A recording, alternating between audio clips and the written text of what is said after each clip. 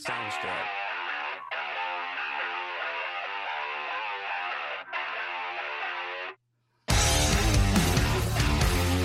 Welcome in, everyone. This is another episode of Catfish on Ice with your hosts, Chad Minton and Rich Howe. It's NHL trade deadline day. The NHL trade deadline has come and gone. And one thing we can say, Rich, is at least the Preds got tougher. They got tougher. We're not going to take nothing from nobody. All three of our defensive lines will beat up your three defensive lines. Yeah, we're just tough. We're going to be the toughest kids on the block. You're not going to mess with us. All right. So we're going to react to the NHL trade deadline. What did the Preds do and what did they not do, for instance? But definitely they made some moves, some very minor moves. Definitely not any big splashes by any means.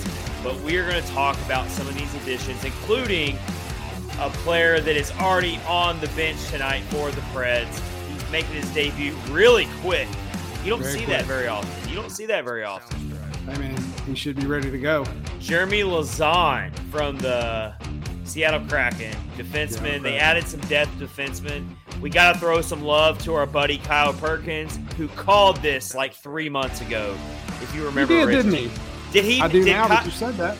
Did Kyle Perkins not say that the Preds would add some big-body defensemen that takes up space at the trade deadline? Yep, he sure did. That's absolutely Kyle correct. Perkins, he will be back with us very soon. He's got some stuff going on. Life happens, but he will be back with us soon. We miss him, but he called it. Kyle Perkins, he called it.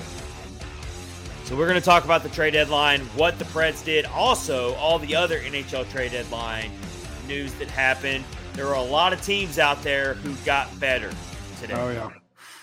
Can't say the Preds did the same thing, though. No, not really. Not how these other teams got better, that's for sure. And we're also watching, conveniently enough, we're watching the Preds take on the Anaheim Ducks. They have just started this game, and guess what happened? What happened? Mark Borowiecki, first game back after being injured, in the penalty box for slashing. No way. Yeah. I don't believe it. All right. I know. Actually, I do. I actually really I totally very believe much it. believe it. I very much believe it, actually. All right, so we're watching this game. The Preds did just kill off the first Anaheim penalty, though, that you just alluded to. So they did. There's that. I'm still watching the penalty kill. So well, it's okay. I can go ahead and spare you the suspense, Rich. They killed the penalty off. Killed it off. Awesome. But also, if you're listening to the full episode right now on all major podcast platforms, we were thrilled to have Boyd Farish of Penalty Box Radio join us later this episode for all the NHL trade deadline reaction. He brings a wealth of knowledge to the game, and we want you to hear that interview towards the end, or you can go watch the full interview on our YouTube channel. And we've got a Tanner Jeannot fight on schedule. I just saw him bump into somebody. Oh, my gosh. He's about ready to take this guy's soul. That man has a family. Oh, my gosh. Wow. That might be fight of the year. I'm going to tell you where Tanner got the helmet off. Dang. Yeah. Leave that dude alone, man. Tanner took the liberty of knocking this guy out, and this guy said, I'm going to drop the gloves. Yep. I shouldn't call him. Did you I notice? shouldn't call him this guy. I should actually look up the guy's name, actually. Yeah. I didn't recognize him. Yeah, I'm not sure who it is. Carrick, whoever that is. All right, yeah. Well, Jeannot grabbed his jersey and then punched him while he had his jersey. That was awesome. All right. Yeah, so Sam Carrick, the 30-year-old the 30-year-old centerman for the Ducks. I don't think he caught the memo that you don't drop the gloves against Tanner Jeannot. No, you don't want to do that. That's bad form, that's for sure. So this game is opened up just like you'd expect for a Preds game, to be quite honest. Well, when I first turned it on, Anaheim had 5 shots to the Predators 0. So that wasn't really a good thing to start off that way. But I think they're kind of evening it up now. So this is a weird game tonight, though. This is a really weird game because you got a Ducks team that they've pretty much signaled to the rest of the league that they're packing it in on this season. Mm-hmm. They were hanging around the playoff race for a little bit, but they definitely made some significant sell-offs during this trade deadline, including Rickard Rakell, who went to the Pittsburgh Penguins, which I hate to see. I don't need to see the Pittsburgh Penguins get any better. You don't want anybody to go there. But the Anaheim Ducks, they definitely were sellers at this trade deadline. And so when you're playing a team like this on a night like tonight, it's an odd matchup because I'm sure those players for Anaheim are fired up. Yeah, absolutely. That's what it looked like from the beginning of the game, but I think things are starting to settle down a little bit. You can tell that the team is definitely, did what they did at the trade deadline. It's also indicative there is nobody at this game. Like there are no fans at this game. All right. Well, you can just tell that they've packed it in this year already. So. Well, I can just say these games can be weird though when you're a team like the Predators playing against a team like this, because this team has nothing to lose. The Anaheim Ducks, like they've seen it from their front office today. They've seen you got to put yourself in the skates of an Anaheim Ducks player today or tonight right now, and they're probably thinking, "Wow, the front office has no faith in us. They're just going to ship off our best players." They must not have any. So those players that are actually still around and playing tonight, you better believe they're fired up and they're playing hard. Oh, guarantee that. If you think Anaheim's got it bad, imagine how Seattle feels. They probably don't have anybody to play for them. No, they're fielding an AHL team tonight. They're definitely I think the Milwaukee Admirals would have a chance to beat the Seattle Kraken tonight. They're going to have to go grab a hot dog vendor and maybe like the Zamboni driver. Yeah, Zamboni driver is going to be their top line center tonight. There you go. All right. So we're So we're going to react to what happened at the NHL trade deadline, including what the Preds did, of course, what they didn't do. We're going to give some grades out to some of these trades, how we feel about each move that the Preds made. We'll look around the NHL and see some of the major trades. We have to do our clutch performers of the week because tonight is Monday. We always go back and name our top 3 clutch performers of the week for the Predators. We got 3 games to look back on this past week. We're looking back at the Pittsburgh game, which was a good one. The Philadelphia game was a heartbreaker. Not a good heartbreaker. Definitely. And then, So we had some good games this week. The Preds played well. They did some good things, and we got some clutch performers to pick from out of that. Yeah, definitely. And they hurt Toronto's feelings, that's for sure. And that's always fun when you hurt Toronto's feelings. That was pretty fun, yeah. That was a big game there. That was one of those games where it's like, all right, let's see if they can bounce back against Philadelphia. Absolutely. And really play well against a team that has a lot of talent. We all know that Toronto has plenty of talent. Yep. Number 1 power play in the NHL, which was evident. It's crazy. It's definitely crazy. Those guys are good, but not good enough that night. Nope. And then we will do our Catfish cold hard picks for this week. I had a rough week last week, Rich. You did, man. I went 0-3. Went 0 for 3 on my picks. Absolutely. You went 2-1. 2-1. Yep. All right. Yep, So we got a brand new set of picks this week. Yes. I will have my 3 picks. Rich will have his 3, and we'll see if I can get off the schneid and actually make a correct pick this week, Rich. I think you did. I think you can. Oh, you're so kind. I looked at you sent me who you're going to pick, and I think you got some good ones. So I think you're just being a really good friend and co-host. I think you're good. I think you're good. All right, so we're watching this game with you. Please comment on the YouTube stream right now, or if you're watching on Twitter, tweet the show at Catfish Ice. Be sure to hit the subscribe button down below. Yes. We appreciate all subscribers. That helps a ton as we watch UC Saros once again get completely under duress, and the Ducks score the first goal of the game. Are you serious right now? Yes, I'm serious. Man, why? It's called. All right, let's break down this replay right now. I'm actually watching it right now. There's no battle for the puck, man. It's just like I saw a lot of spectators on the ice.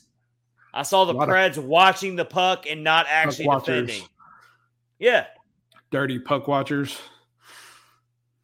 I saw Dante Fabro down there puck watching. Dare I say, I even saw Roman Yossi puck watching a little bit. Yeah, that's ugly. That was just not a good goal at all to give up. Forsberg, too. Yeah, what are we doing here, guys? What are we doing? All right, so Ducks are up 1-0. They've got 8 shots on goal already. Welcome in, Missy. Thank you so much, Missy, for joining us. She says, hey, y'all. Thank you for joining us. Missy from Canada. We appreciate you joining us. All right, so the Preds are once again finding themselves down against a team that they should be able to easily beat. Yeah. That's why this team is so frustrating. Missy is glad that the Preds beat the Leafs. We were too. I was really nervous about that game. Yeah, that was one of those games. That's why this team is so hard to figure out because they lose to teams like the Flyers, the Seattle Kraken. They've lost the Buffalo Sabres this season. The Canadians. Seattle twice.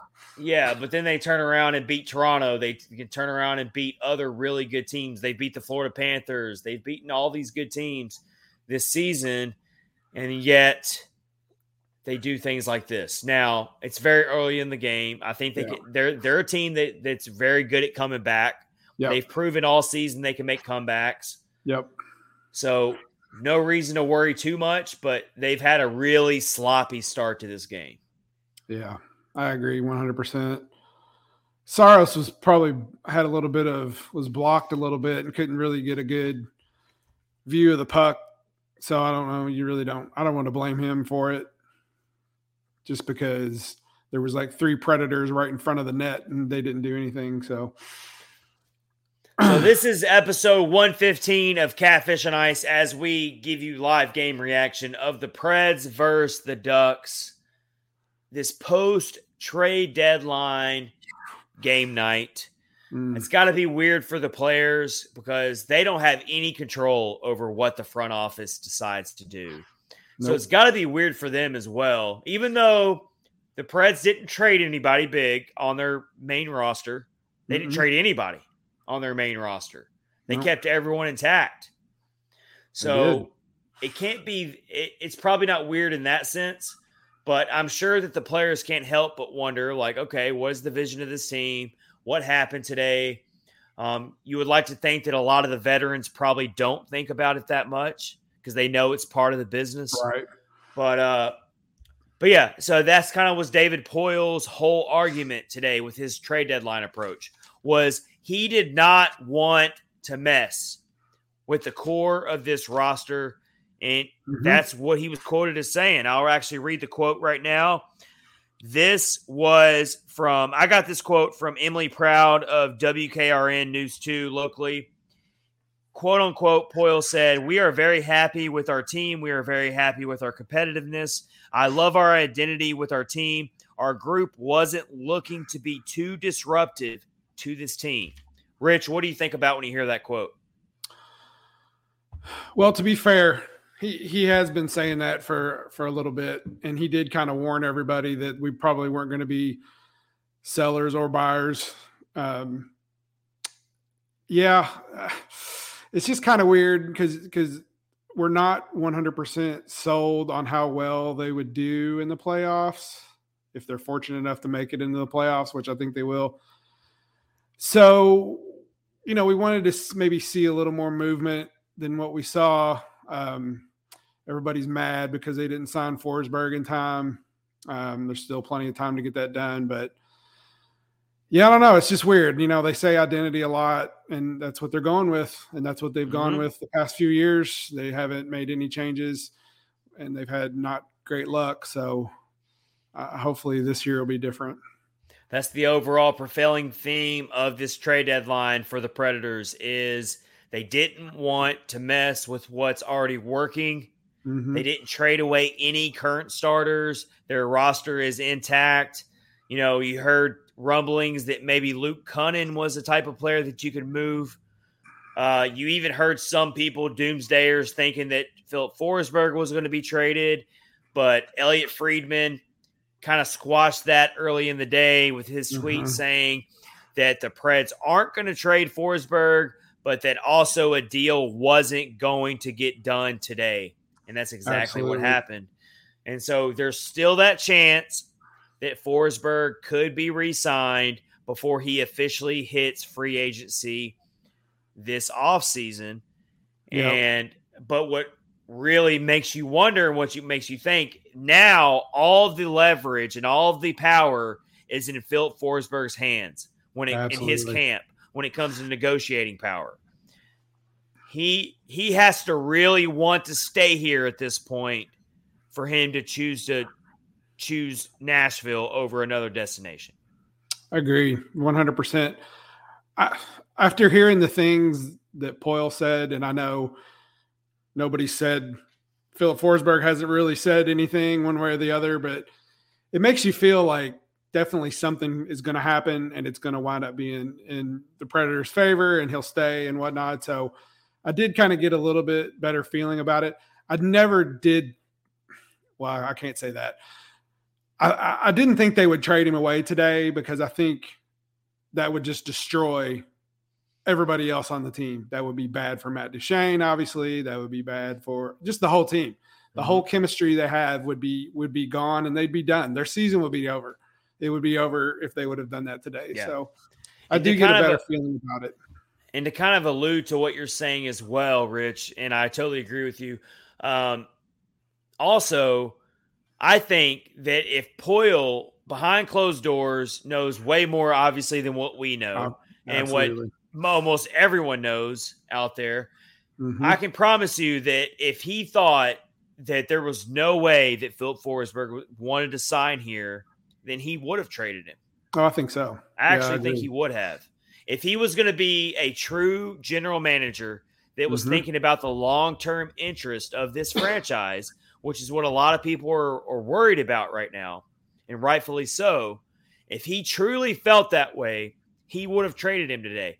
Yeah. I think in his heart of hearts, Poyle knows a lot that we don't know, obviously, and he feels like that there just wasn't enough time before the deadline to get a deal worked out. It's a very complicated negotiation, but eventually they're going to get it figured out. Yeah, I think they will. I mean, it seems like they will. Philip Forsberg had said he wants to play his contract out and he's going to get his wish. I think he's done so many good things here. He spent his whole career here. I just really feel that they'll get it done, which is going to be awesome. Rich, we almost had a bang just now. We almost had a bang. I saw it. John Gibson made a really, really good save. It was a two-on-one action. You had Philip Tomasino break into the zone. He found Alex Carrier breaking in, and unfortunately, John Gibson made a really good save. We've got a new joiner here for the podcast. We got Ahmad joining us on YouTube. He says, "Who we got winning this, fellas?" That's a good question. All right, I'll start, Rich. Well, let's go ahead and break it all out now with our predictions. I know it's 1-0 Ducks right now, but I'm going to go ahead and put my money where my mouth is. I got the Preds winning this game 3-2 in overtime. Oh, in overtime. I think things are going to settle down. I don't see the Ducks scoring too many more goals. They gave up one. It was a sloppy goal they gave up. I'm going to go ahead and put it all out there, put my chips on the table. Since Ahmad was so kind enough to join our podcast tonight and ask that question, who we got winning this, I'm going to say Preds win 3-2 in overtime. All right, I'm going to go 4-2 in regulation, Predators. Oh, okay. All right.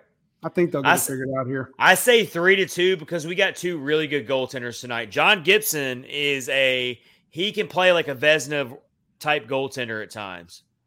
Yes, he can. That's true. So Wow, that's a good point. That's a good point. I don't see the Preds piling up the goals tonight either, but I don't think the Ducks are just going to do it either. I hope I'm wrong. I hope I'm right on that, but obviously I don't think the Ducks are going to. Yep. They got an early one here. They got an early one. Good for them, but I'm going to go ahead and call it 3-2 Ducks, or the Preds beat the Ducks in overtime. Yep. Rich has got 4-2 Preds in regulation. All right. I think so. Missy said 3-1 Preds. That's her thought. All right.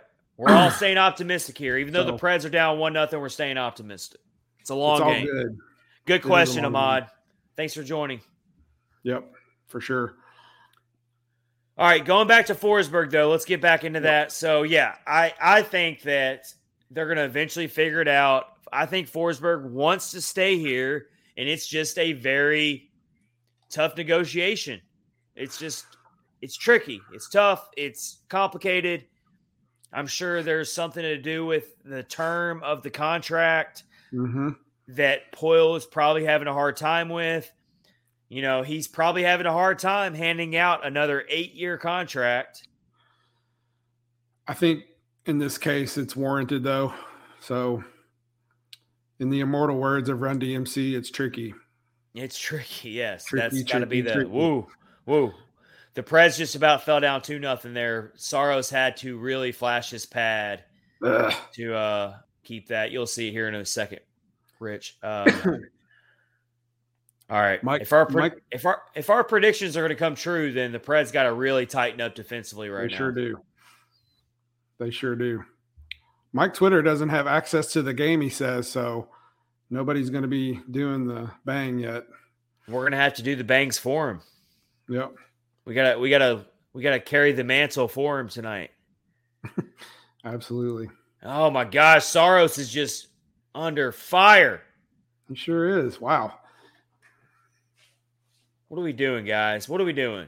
Why are we messing around tonight against no offense to the Anaheim Ducks, but why are we messing around with this team tonight? Wow. There you go. Bang! Oh. And it's the captain. It's the captain, Roman Josi.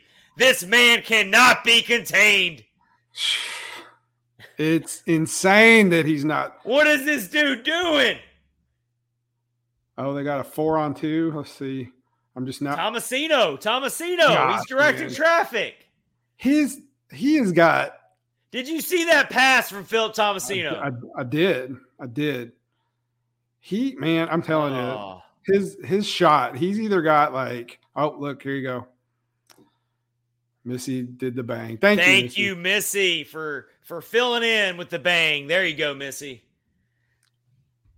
All right, Roman Josi scores his 18th goal of the season. Not to be overlooked was Philip Tomasino's second straight shift of having a nice zone entry to create a scoring chance. Right on the tape. Tomasino nearly set up Alexander Carrier for the first goal of the game, and John Gibson made a really good save. He does it again, and he finds the captain, Roman Josi, who snaps it past John Gibson, and we got ourselves a 1-1 game. Awesome. We'll take it. That's awesome. We'll always take it. All right, as we continue to watch Preds versus Ducks on episode 115, let's get into our opening face-off of tonight, which is, of course, what did the Preds do today for the NHL trade deadline? Let's give some grades out. We'll throw some grades out there just because grades are always fun. And kind of talk about, do we think the team got better? Do we think they could have done more? And, of course, the main trade that the Preds made that everyone's talking about is dealing a second-round pick in this year's draft, 2022, for defenseman Jeremy Lauzon from the Seattle Kraken. The Seattle Kraken are dishing out players left and right. Everything must go. The Seattle Kraken are rich. The Seattle Kraken are one of those teams. They're like the business that's going out of business. The business sale. The local retail store that says everything must go, and they have like 20 signs in the windows saying everything must go. Yeah, that's the Seattle Kraken. You're not going to recognize them next year. But so for sure. They signed Jeremy Lauzon, who is a former draft pick of the Boston Bruins and was kind of a little bit of a failed draft pick for them. But he fits the identity of this team. He's a bruiser. All you see in his prospect reports is he'll stick up for his teammates. He won't back down. He'll fight. He'll do all these things. But really, his ceiling is most likely a third pairing defenseman, and you deal a second-round pick for that. I'm sorry. It's not about the player. For me, it's more about what you gave up to get that player when you already have a player like Jeremy Davies in the system. Mm-hmm. I've been thinking about it all day. The only thing I can come up with is whoever scouted him for Poyle, he must have saw something that they liked. I will say, so the year before he got picked up by Seattle in the expansion draft, he played almost the full season with Boston. Boston has really good defensive pairings, so I can see where he would get overlooked a little bit in their system. They're all about Charlie McAvoy, guys like that.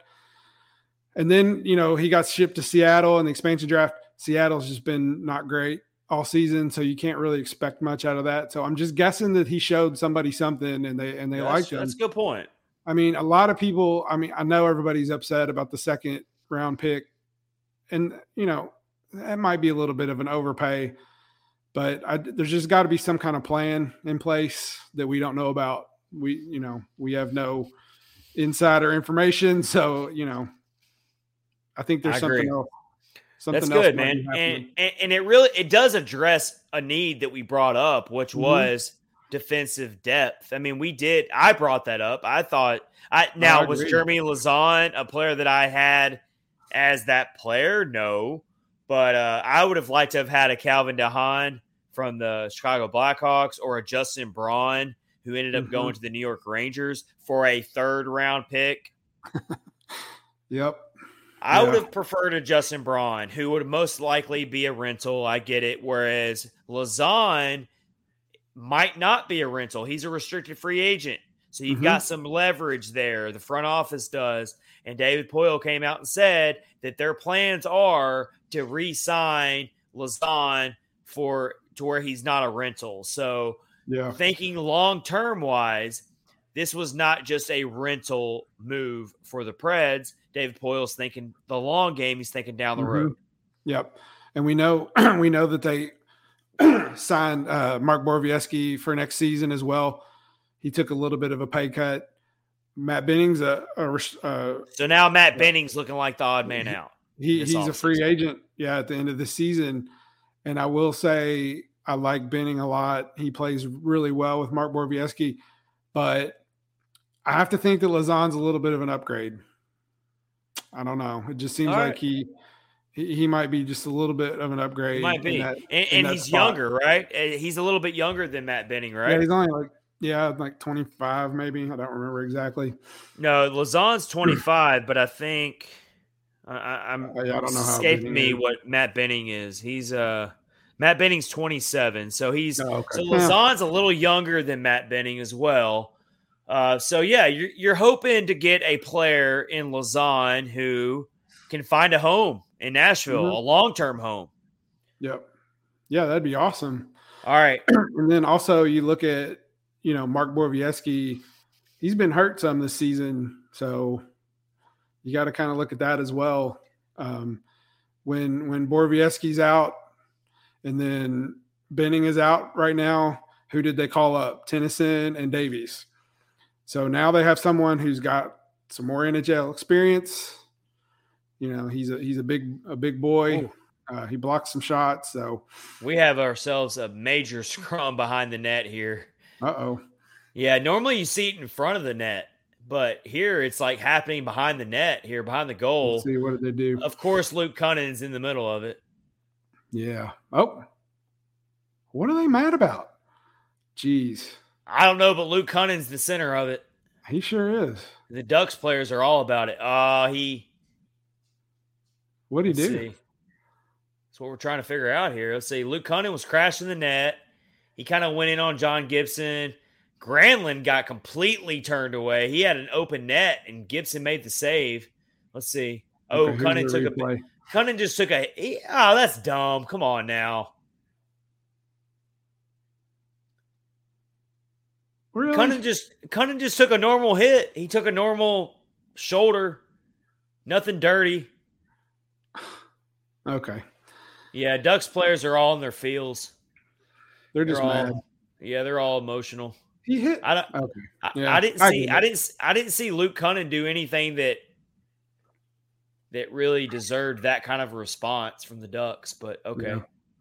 They're just mad. All right. Well, the Preds got a fire under their butts now. They've woken up. They're awake now. Mm-hmm. They might have hit that snooze button a little too quick, but they're awake. And it's a tie game, 1-1.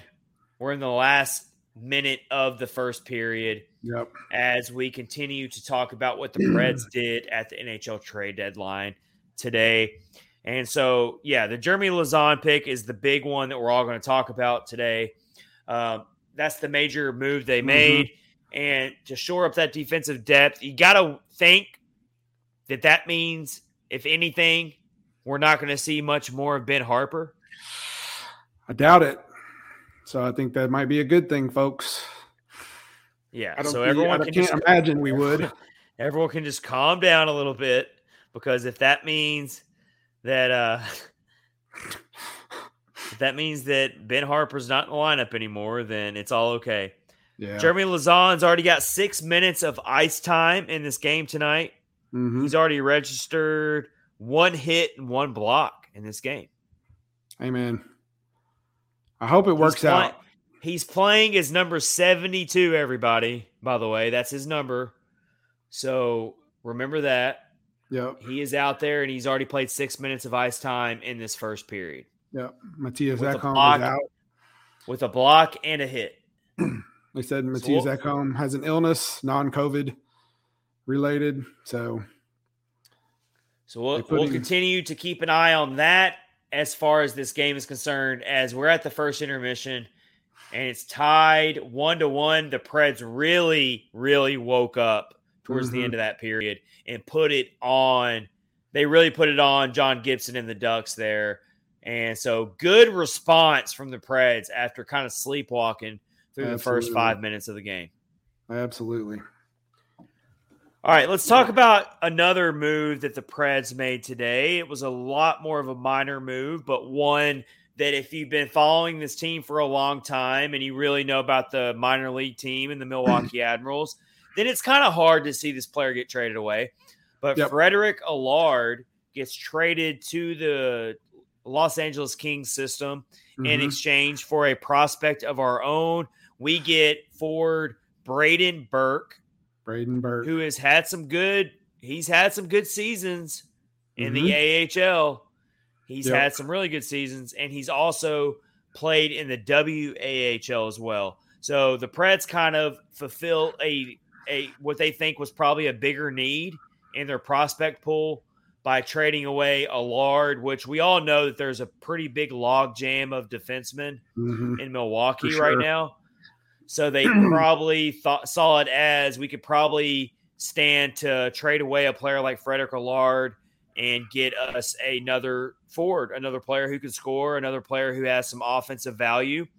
And so they get this guy, Braden Burke, who is 25 years old. He has 4 seasons in the AHL already, 21 goals, 52 points in 2019-20 season. He has 17 points in this current season in 31 games. Not bad, not shabby at all. But Braden Burke has yet to crack the NHL yet. He has not been in the NHL despite being 25 years old. So he's pretty much been a career minor league player up to this point. Mm-hmm. And that's fine. Our friend CJ earlier said he was upset because they got rid of Allard. That was like his favorite player for Milwaukee. So yeah, unfortunately, CJ's having a rough day. He is a very rough day. And we're going to actually have CJ on the podcast probably next week. We're going to try to find a time for him because CJ knows a lot about the Milwaukee Admirals. Mm-hmm. CJ was on the podcast like in episode 2 or 3. Yeah, really early. If you really want to go all the way back in the archives, CJ joined us in a very early episode. CJ has been a buddy of ours for a long time. Oh, yeah. He's in the podcast Fantasy Hockey League, and he knows his Milwaukee Admirals. He knows all about that team.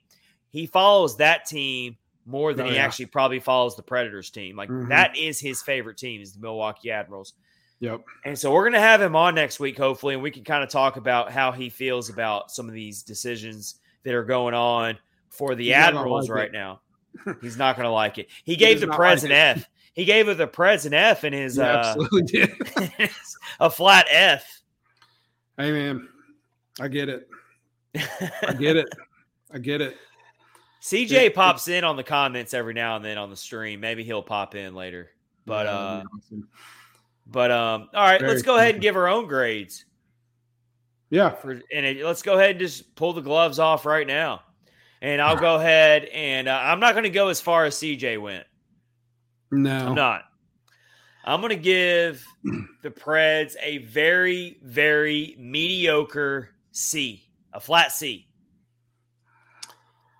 And I would give them a C, and I would honestly even be inclined to maybe even go a B if they had Philip Forsberg re-signed. Yeah, but I give them a C. Huge. The reason why I give them a C and I don't give them a D or an F like CJ did is with all due respect to CJ, I love him. I respect his opinion. I disagree that it's not that bad. And the reason why I disagree with a lot of Predators fans right now on this, actually, I'm probably in the minority here. I don't think it's as catastrophic as a lot of people are making it out to be, because I do agree with a lot with what Poyle said. Why I don't want to disrupt the team's chemistry. The team has already gone this far. They've overperformed. They've proven that they can beat really good teams. They're within a sneezing distance of being in second place in the division right now. And you've got to why would you shake up that roster? Now, I was of the opinion that they could have absolutely entertained going after a Max Domi, or we talked about Jake DeBrusk out there for a little bit. Phil Kessel was kind of – we were thinking about secondary scoring options, right? Thinking about depth scoring. But is it really the end of the world? Do we think the Preds could pull off a first-round upset? Do we think they could hit some magical run in the playoffs, kind of like they did in 2017? It's very possible. So I just don't think that Poyle was willing to go too crazy at this deadline. I'm sure he heard some offers. I'm sure he shopped around. I'm sure he did behind closed doors. I'm sure he shopped around, and he probably just did not like the asking price that a lot of these teams had for some of these players. Yeah, I mean, that's true. We know 100% that he did his due diligence and shopped around and looked around and see what was out there. But to be fair, he told us, a little bit that they probably weren't going to be doing much of anything. And if you look at it in the grand scheme of things, they did exactly what he said. They didn't do much. I know everybody's mad about that second round pick. That's a huge sticking point for everybody, but it's not the end of the world, I don't think. I would prefer that. How do I word this? I think it's good that he did get someone like Lauzon, because he wants to keep him instead of just getting a rental. Because what's going to be the point of disrupting the team to get a rental person in here, and then they get bounced in the first round, and then the dude leaves? You hurt the team by bringing in someone who might not be a good fit. I don't know. I just think it played out pretty well. I think if we would have got Forsberg signed before the trade deadline was over, we wouldn't even be having this conversation. Everybody would be nice and happy. So, I mean, I still give him a C because I would have liked to actually have had a Justin Braun in here, a veteran, or a Calvin DeHaan. If you're really trying to upgrade this team for the playoffs, I don't know how much a Jeremy Lauzon really makes this team better in the playoffs. That's just me. I think me and you are kind of disagreeing there a little bit on that. I think you're a little higher on Lauzon than I am, which is fair. But I also respect the fact that Poyle wanted to respect this current team and show the confidence in this current team. And I do think that these current players who are playing tonight for the Preds respect the hell out of Poyle for trusting in his team. And I can tell you that goes a long way. It does. And it kind of alludes to what you were just saying, Rich. You were talking about not disrupting the team. And that's exactly what Poyle talked about in his post after the trade deadline. He did his press conference. Yep. And like it or not, I'm sure the players really appreciate that Poyle did not shake up this team and that he showed the confidence in this current roster to not shake it up. Yeah, absolutely. I think that does go a long way. I'm sure he's going to give them the speech. This is what we got to work with. And if you guys want to go farther than the first round this time, everybody's got to step up. So that means I give him a C because he did not get Philip Forsberg re-signed before the trade deadline. I got to give him a C for that. I got to knock down at marks on him for that. And then I also do think he could have done a little bit more on the defensive side of things. When I see Justin Braun going to the New York Rangers for a third-round pick, and when I see Calvin DeHaan was out there, who I think Calvin DeHaan would have been a really good addition to this team, I actually think he would have addressed been a major upgrade to this playoff team. Whereas Lauzon, I don't know how much better Lauzon is than what this team already had.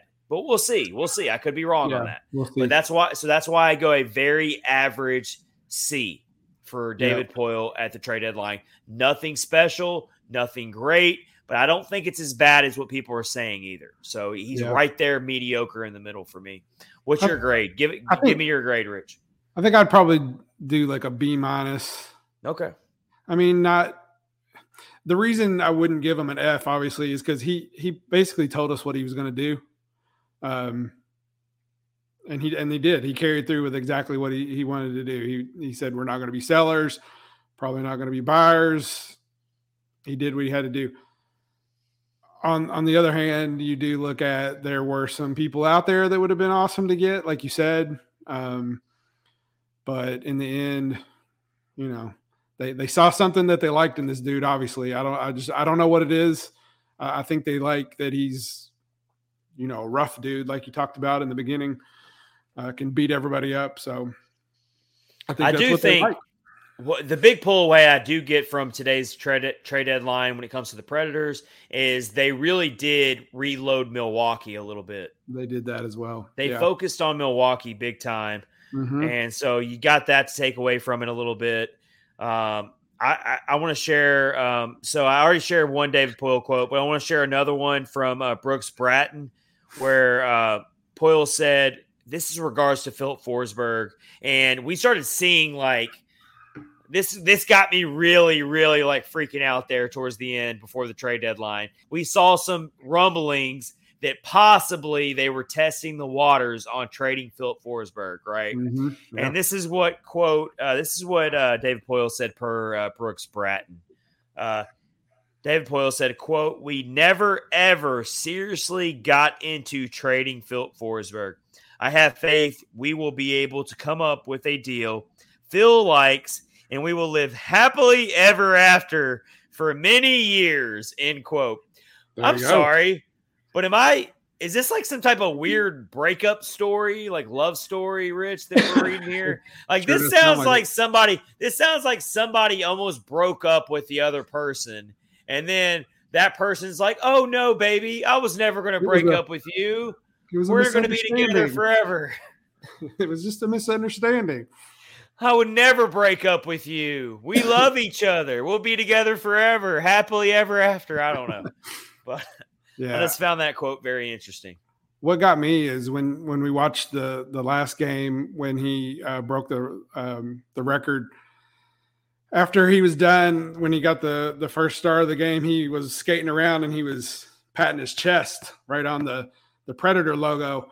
And then you started listening, like if you go on Twitter, it's like watching cat videos on YouTube. You just keep watching them and going deeper and deeper. Some people were like, "Oh, he loves Nashville so much. That was him saying I'm not going anywhere." Conspiracy theories. Yeah, right. And then another person was like, "I think that was him saying farewell to Nashville because I love you guys, but I've enjoyed my time, but I'm going somewhere else." It's just it's too much. It's just too much. The point is we don't really know. Don't know a thing. And it's okay to say, it's okay for you to come out sometimes and say, I don't know. Yep. And only Philip Forsberg truly knows what he's going to do. And we've said that for a while now on this show. Yep. And it's still really true now. And he has all the leverage now. Mm-hmm. He can actually, for Philip Forsberg's sake, he might even get paid more now than what he was going to get before because he has even more negotiating power. Absolutely, he does. Yeah. So he has all the negotiating power now at the negotiating table. David Poile has no leverage now. If David Poile truly feels like he has to keep Forsberg, which is going to be indefensible if he does not re-sign Forsberg at this point. Oh, yeah. Well, he's going to have to probably overpay him even more now. Oh, I think so. I think so. I agree 100%. And if you listen to Poile's press conference, he made it sound like the only thing that kind of was sticking was how much was the money. So I don't know. Maybe that's all it is. Maybe it's just somebody wants a huge amount and Poile doesn't want to give a big, massive amount, and they need to just meet in the middle and get it over with. For sure. This is episode 115 of Catfish on Ice with Chad Minton and Rich Howe, your host, presented by DraftKings, part of the Hockey Podcast Network. We've got Boyd Farish of Penalty Box Radio joining us. We're going to talk more about all this stuff going on here. Until then, we are at the first intermission of the Preds versus the Ducks, and the Preds really responded towards the end of that period to tie this game at 1. Roman Josi continues his hot streak with a goal on a beautiful cross-ice pass from Philip Tomasino. It was just gorgeous on all accounts. Philip Tomasino is showing his ice vision to find Roman Josi for that goal. What a pass that was from Philip Tomasino. Awesome stuff there. So we are tied 1-1. We're about to do our clutch performers of the week. Before we get to that, let's look at the rest of the trades that happened today, Rich, around the NHL. Oh, yeah. Some big ones that happened. What else can we start with? Then Marc-Andre Fleury, the Flower, gets out of Chicago like we were talking about. But as happy as I am for him, Rich, I do not like that he's staying in the division. No, and that could also be a first-round opponent for the Predators, depending on where they wound up. I do not like the thought of going up against Marc-Andre Fleury in a first-round playoff series. Do not sign me up for that. Yeah, and a probably more happy Marc-Andre Fleury. Oh, yeah, great for him. It's been a great day for him to get out of Chicago. Yep, he's probably very ecstatic, I'm sure. I think he's actually playing tonight. What did they give up for that trade? What did Minnesota give up for that? Gosh, we can pull it up real quick. Yeah, I watched all of it unfold, and so much happened. Let's see. We got it right here. A conditional draft pick. A conditional second-round pick that will become a first-round selection if the Wild make the conference finals and Fleury wins 4 games in the first 2 rounds. That's so weird. That's so many different conditions. So basically, if the Wild really perform well in the playoffs and it's because of Marc-Andre Fleury, then that pick will become a first-round pick for the Chicago Blackhawks. So He said a second. Yeah, so But it's a conditional second. It can become a first-round pick. So if you're the Chicago Blackhawks right now, you're cheering for the Minnesota Wild. You're like, go to the conference finals, turn that into a first-round pick. Absolutely. But what a great pickup for Minnesota. They've got a goaltender now that's more than capable of carrying them through the playoffs. Mm-hmm. We already know that the Minnesota Wild have plenty of scoring options. They've got a really good roster. They've fallen on hard times recently. They've kind of hit a really rough patch of their season. But let me tell you, the Preds beat them recently. But the Minnesota Wild, they made a big power move today by getting Marc-Andre Fleury. They sure did. And they didn't have to give up hardly anything to get him. Not really. Yeah, it's good. I'm really I was thinking about it. I'm really glad that they were able to move him because it was a train wreck for that guy, man. Like he really, well, he did have the choice. He wanted to keep playing hockey, which is totally understandable. And then, on paper, it looked like Chicago was going to be way better than they were, but it just turned into a train wreck, and now he's free of it. So it's awesome. Good for him. So that's a big move. I would definitely call the Minnesota Wild one of the winners of trade deadline day, for me anyway. I think they come out a big winner out of the trade deadline. And then another winner I have for this trade deadline day is the Florida Panthers. Oh, yeah. They land Claude Giroux in the sweepstakes of the trade deadline. No pun intended, Rich, but the rich get richer. Hey, man, those dudes are going all in. That's for sure. They are. They've got the entire roster to win a cup this year, for sure. Wow. So I was just checking the score real quick. The Wild beat the Golden Knights 3-0. 3-0. Yeah, back to Florida. Yeah, man, they're pumped and ready to go now. So they're if they have any issues. Well, look at this. Well, not only did they get Claude Giroux, but they also got Sherratt. Mm-hmm. So they are. I mean, they made two really significant major additions to their team, both on offense and on defense. Yeah, I would say they're probably the winners of the trade deadline because they got Ben Sherratt from the Montreal Canadiens. There were some Preds fans who were like thinking hopelessly that Ben Sherratt could be added to the Predators, like that would have been a power move that David Poile could have made. But yeah, I mean, the Florida Panthers absolutely walked the walk when it comes to going all in and building their roster. I mean, they are completely stacked. I'm just happy that they're in the Eastern Conference and the Preds don't have to play them. Absolutely. Yeah, that'd be ugly. We already got to contend with Colorado.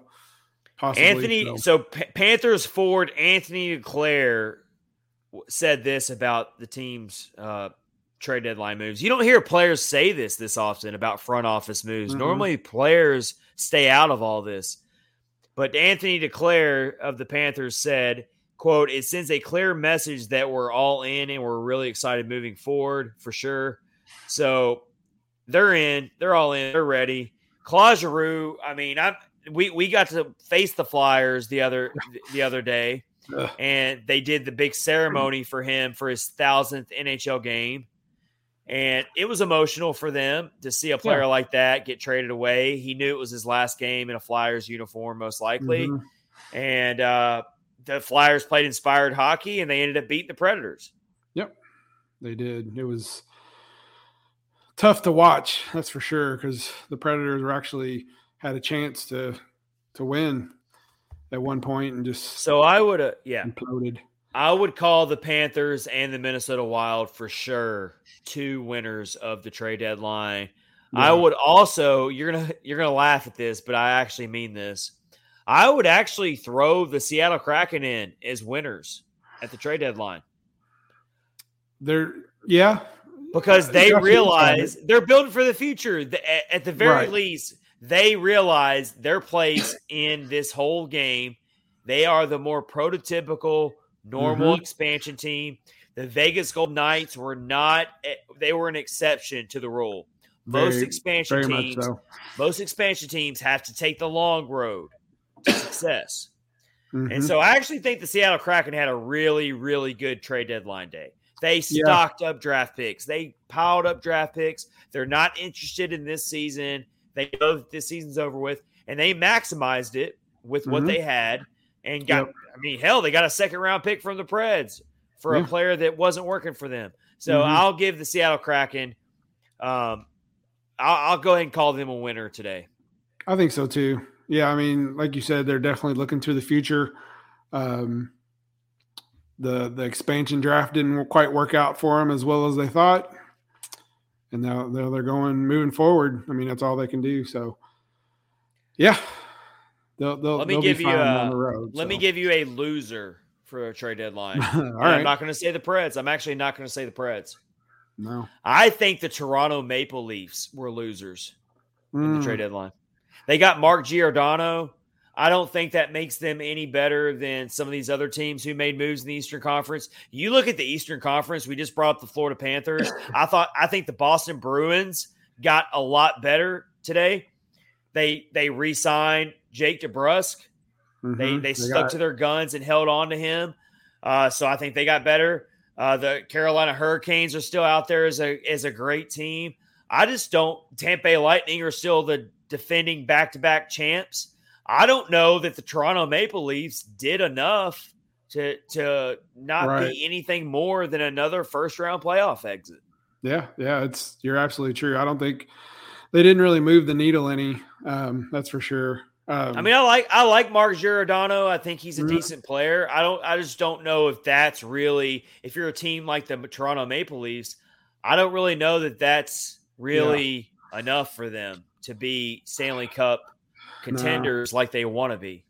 Probably not. I would agree. You brought up Carolina. I think they got Max Domi, actually. They did. So that's going to help them out a little bit. And then they were very quiet. The Hurricanes were very quiet until the very end. Mm-hmm.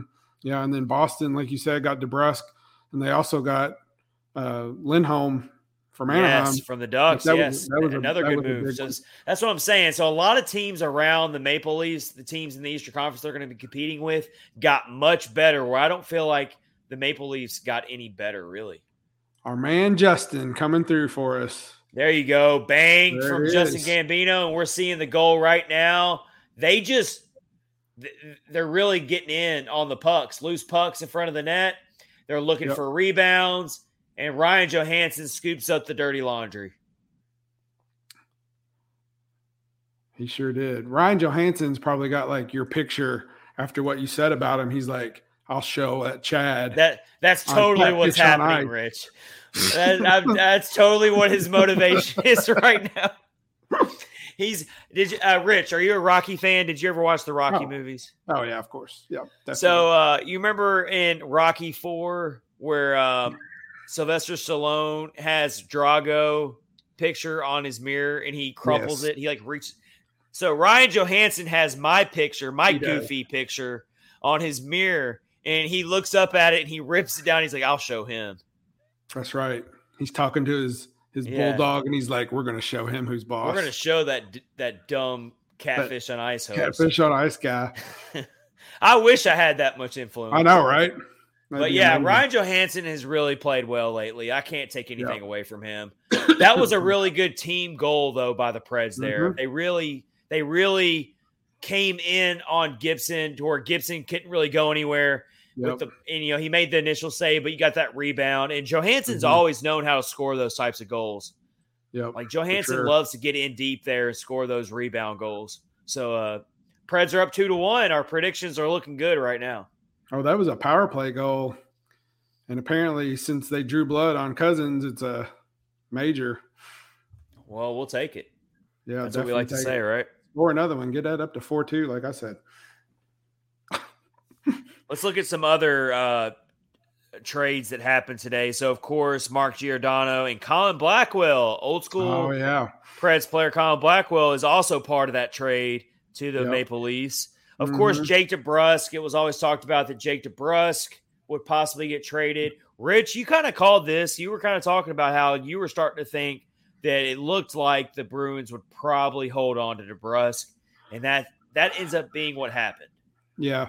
I think I read on Twitter today that he still wants to be traded, but they signed him so that they could I don't know. I didn't really understand why they did it, but I would so that the contract can be moved easier or something. I'm not sure, but I would tend to call it that the Bruins are sticking to their guns, that they want to be a Stanley Cup team, and they know that Jake DeBrusk is more value to them being on this team now than trading him away. So even if he's not happy, he doesn't want to be there, the front office is like, look, we're keeping you either way.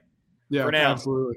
And it's I think Boston's kind of in the same boat as the Predators. They don't want to upset the apple cart too much. They got a defenseman, a good defenseman, which is always good for them. But I think he might get moved eventually down the road. But I think it's a good thing a good thing to hold on to him for a little bit longer. Yep. And then, of course, Rickard Rakell goes to the Penguins. That kind of was a little bit of a surprising move there for me anyway. I know he was on the trade market there, Rakell was, but he was even someone that I thought would be a decent player to look at for the Preds, honestly, if you're looking to add that depth scoring. But the Penguins end up adding a guy who's definitely going to make them better for the short term. You're talking about a Pittsburgh Penguins team that just keeps sticking around. They just won't go away. How much longer? How much longer? I don't know. It just doesn't make any sense. Every time I think they're going to go through a rebuild, they stick around. So how do you know how old Sidney Crosby is? Is he like 35, 36? He's got to be up there. I don't know his exact age. I'd have to. I don't know. And amazing. Then some surprising stick arounds too, including Jacob Chikrin ends up staying with the Coyotes. Their asking price was enormous. Was it? I mean, did I see that they wanted three first-round picks? 3 first-round picks, a prospect, and a starter. It was like insane. It was like a 5-piece package they were looking for. That is insane. For a very talented defenseman, but also a defenseman that doesn't have a long proven track record. I don't understand that at all. Then they end up keeping Phil Kessel as well. I saw that too. Did you see what his girlfriend, or is it his wife or his girlfriend? I'm guessing it's actually his wife. I think it's his wife. They just had a kid. Did you see that? Mm-mm. Amanda Kessel, who is an Olympic gold medalist. I didn't even know about this, but she's an Olympic gold medalist, 3-time national champion. That's his sister. Oh, is that his sister? Oh, that's his sister. Yeah, I remember seeing that in the Olympics. Either way. Anyway, go ahead. She tweeted out, where is it at here?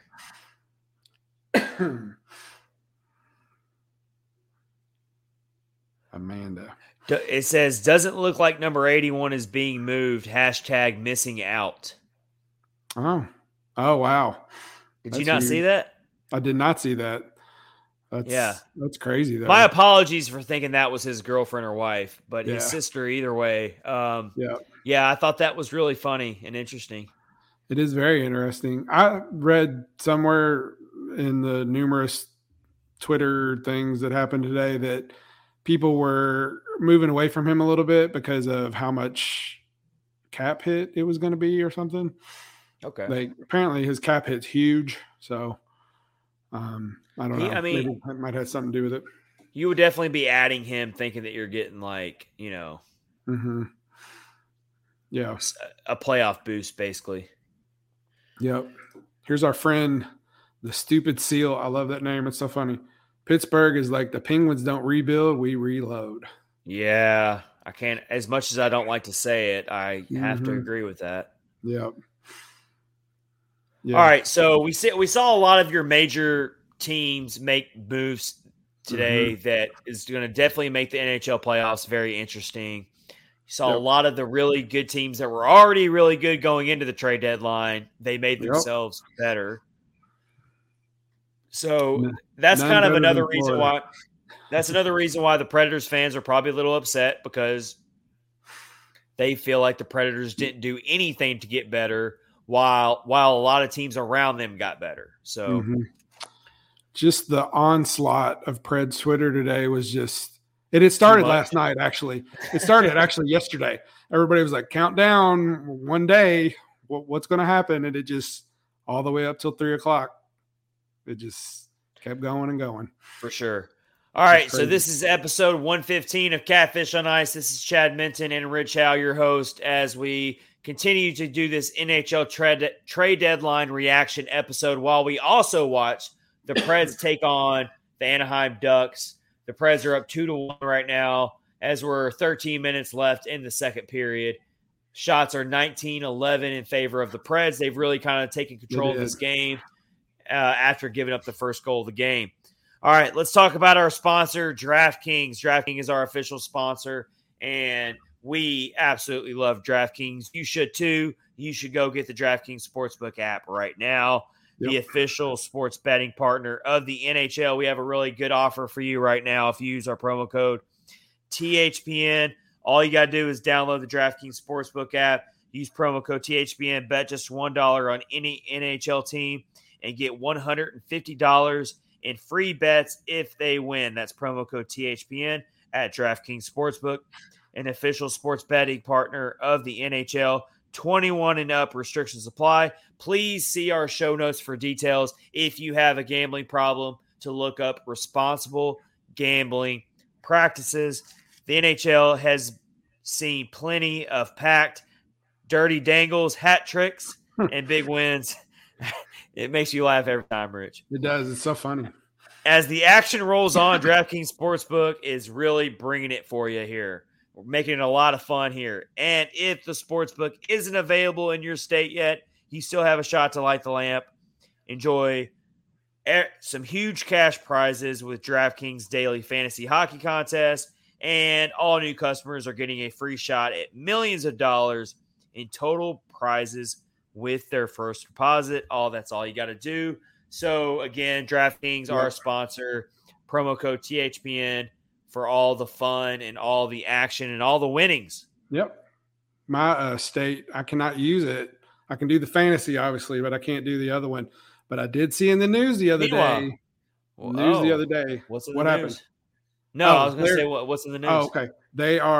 Kentucky is looking at I thought you were getting ready to say they scored a goal or something. No, they didn't. They didn't score. Kentucky is running some kind of sports betting bill through their government so maybe they're going to. It's only a matter of time. Meanwhile, Rich, what's going on with your fantasy hockey team? Zachary LaRue flips off another who? Bad. Are you firing all of them right now? Are you shipping them all off? It's not good. It's not good at all. I went a day or two and didn't do anything, and it was just bad. It's okay. Bad. Still plenty of time left. All right. So, Speaking of that, let's get to our cold, hard picks for this week, Rich. You think you're in a world of hurt with your fantasy hockey team? I'm in a world of hurt on my cold, hard picks from the first week we ever did this. Why don't you go ahead and refresh everyone what our picks were last week, and then we'll go ahead and share. Let me get it. Go ahead and talk while I look for it real quick. Well, he's gonna pull up our picks from last week. I went 0-3. Rich went 2-1 with his picks. Mm-hmm. So every week, every Monday for the rest of the season, we're going to do our Catfish on Ice cold, hard picks. We're going to pick 3 NHL games during the week, who we think is going to win, and we will track how we do between myself and Rich. And I went 0-3 on my first week. You did. So you had Stars over the Leafs, which did not happen. That did not work out for me. Golden Knights over the Jets did not happen. That was bad. That was a bad pick. And the Bruins over the Wild did not happen. Oh, at least I picked tough games to pick, though. You did, because one of mine was not. So I picked softball. It was a softball. I picked Stars over the Leafs as well. That did not happen. But then I picked the Jets over the Golden Knights, and they did prevail. And then the softball was the Coyotes over the Canadians, and that happened. That did happen. Yeah. That was pretty. kind of weak. All right, here's my redemption for this week. And we're picking Tuesday and Wednesday night games. So we record on Mondays. If you're not watching live, we record every episode. We record our episodes on Mondays and Thursdays. So we're picking between the Tuesday and Wednesday games of that week's NHL games. So here's my picks for this week. I need some redemption, Rich. Like, I need to go 3 for 3 this week to really feel better about myself. All right, here's my picks. I've got the Hurricanes over the Tampa Bay Lightning. And that's a heavyweight matchup. So I'm really going out on a limb to pick this game to begin with. But I do think that the Hurricanes are a superior team to Tampa Bay. 7-game series, I'm taking the Hurricanes to win that series in 6 games. I do think that the Tampa Bay Lightning, they're still a great quality team. I do not think they're going to three-peat. I do not think it's going to happen. I don't think they're nearly as stacked as they've been in the past 2 seasons. So I got the Canes over the Lightning. That's my first pick this week. All right. My second pick, I'm going the Coyote.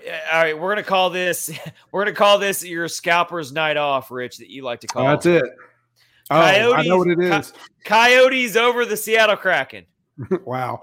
So you're gonna so the Coyotes can beat the hot dog vendor, the Zamboni driver, and Yanni Gourde. Awesome. Yeah. Yanni Gourde might try to carry them by himself, but yeah. No, Philip Grubauer. Philip Grubauer who is statistically the worst goal. Philip Grubauer, who is statistically the worst goaltender in the league this year, analytically speaking. He's going to be a net for them. So, I got the Coyotes, who are just wrecking everybody right now. They're putting up like 5 or 6 goals a game right now. So I got the Coyotes beating the Kraken. My third cold, hard pick of the week is I got the Philadelphia Flyers beating the New York Islanders. Ooh, that's a good one. I feel like the Flyers are playing a little bit better lately. They're not playoff team, but they could be I think the Flyers could be really good spoilers. They just played over the weekend. Those 2 same teams. Really? Yeah. All right, they play again. That's awesome. All right, so mine, I picked the Capitals over the Blues because I don't like the Blues and I like the Capitals. No, I don't know. I just picked them. So the second one is Stars over the Oilers, and that's big because the Stars need to win some games because they're behind. They're not even in a wild card spot right now. So I think they're going to turn the Jets up a little bit. They can beat the Oilers. The other one is Golden Knights over the Jets because the Golden Knights are sitting in the second wild card spot, and they are going to fight really hard to stay in that spot. If the Golden Knights miss the playoffs, you want to talk about a massive disappointment. All right, I misspoke. Huge. You're right, Rich. You're right. I got the Flyers beating the Red Wings. I'm so sorry. Oh, that's right. Okay. Not the Islanders. They just played the Islanders. I'm sorry. I still think my point stands, though. I think the Flyers are playing spoilers. I think they're a much better team down the stretch. They're a team that I think can beat some good teams down the stretch. They play on Tuesday night, March 22nd, tomorrow night. I got the Flyers beating the Red Wings. I don't like this. I don't like this at all. That's a not bang. That's a not bang from Stephen Steele.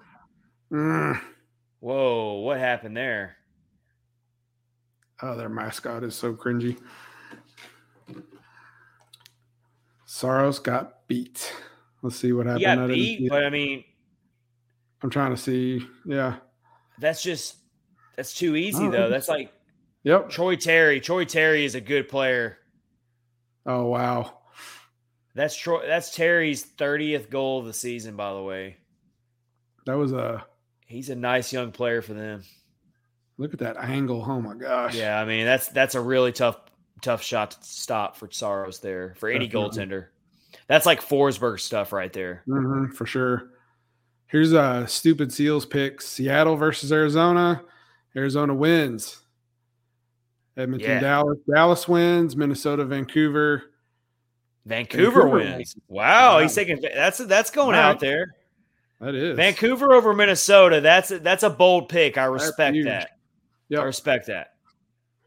All right, so I got to get off the schneid. I went 0 for 3 my first week. I got to get some wins here. I feel pretty good about my picks. All right, so the Preds and the Ducks are tied 2-2 now. And now I just need my prediction to come true. 3-2 in overtime. Preds win. That's my prediction. Rich, your prediction of 4-2 could still happen as well. Could still. Yeah, we'll see. Let's see what happens here. It's been a very back and forth game, though. I mean, shots are even 19-19 now. Mm-hmm. The Preds opened up really sloppy, but then they took control. But now the Ducks are starting to take back momentum again. It's just a seesaw type of game right now. But now they're sloppy again. Yeah, it's not. You're seeing a lot of counterattacks, though. The Preds are counterattacking right now. There's a lot of back and forth, flipping the ice type of action right now, which is entertaining for the hockey fan to watch, but also nerve-wracking. Very much so. Flyers versus Predators flashbacks.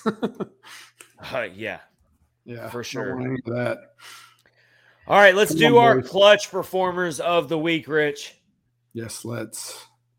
We're going back and we're looking at last week's games.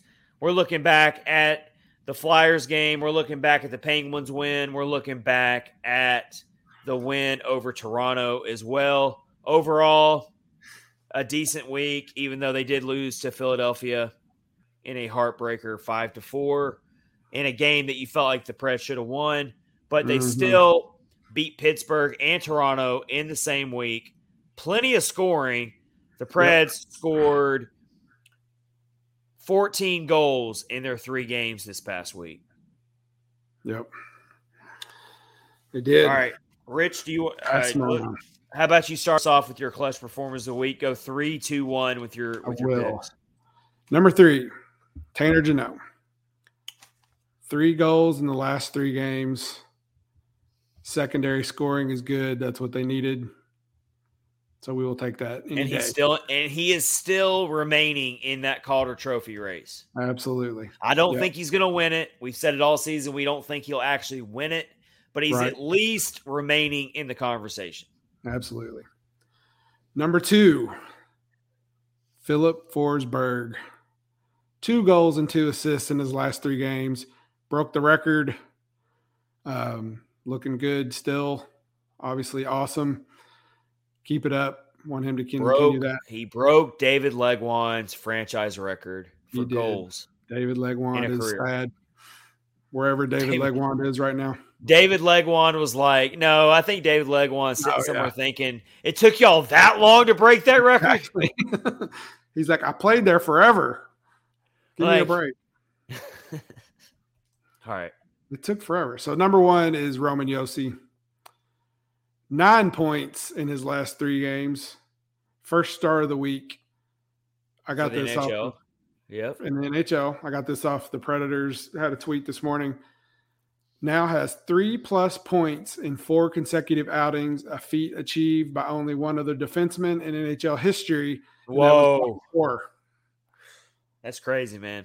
6 games. Back in 1970-71.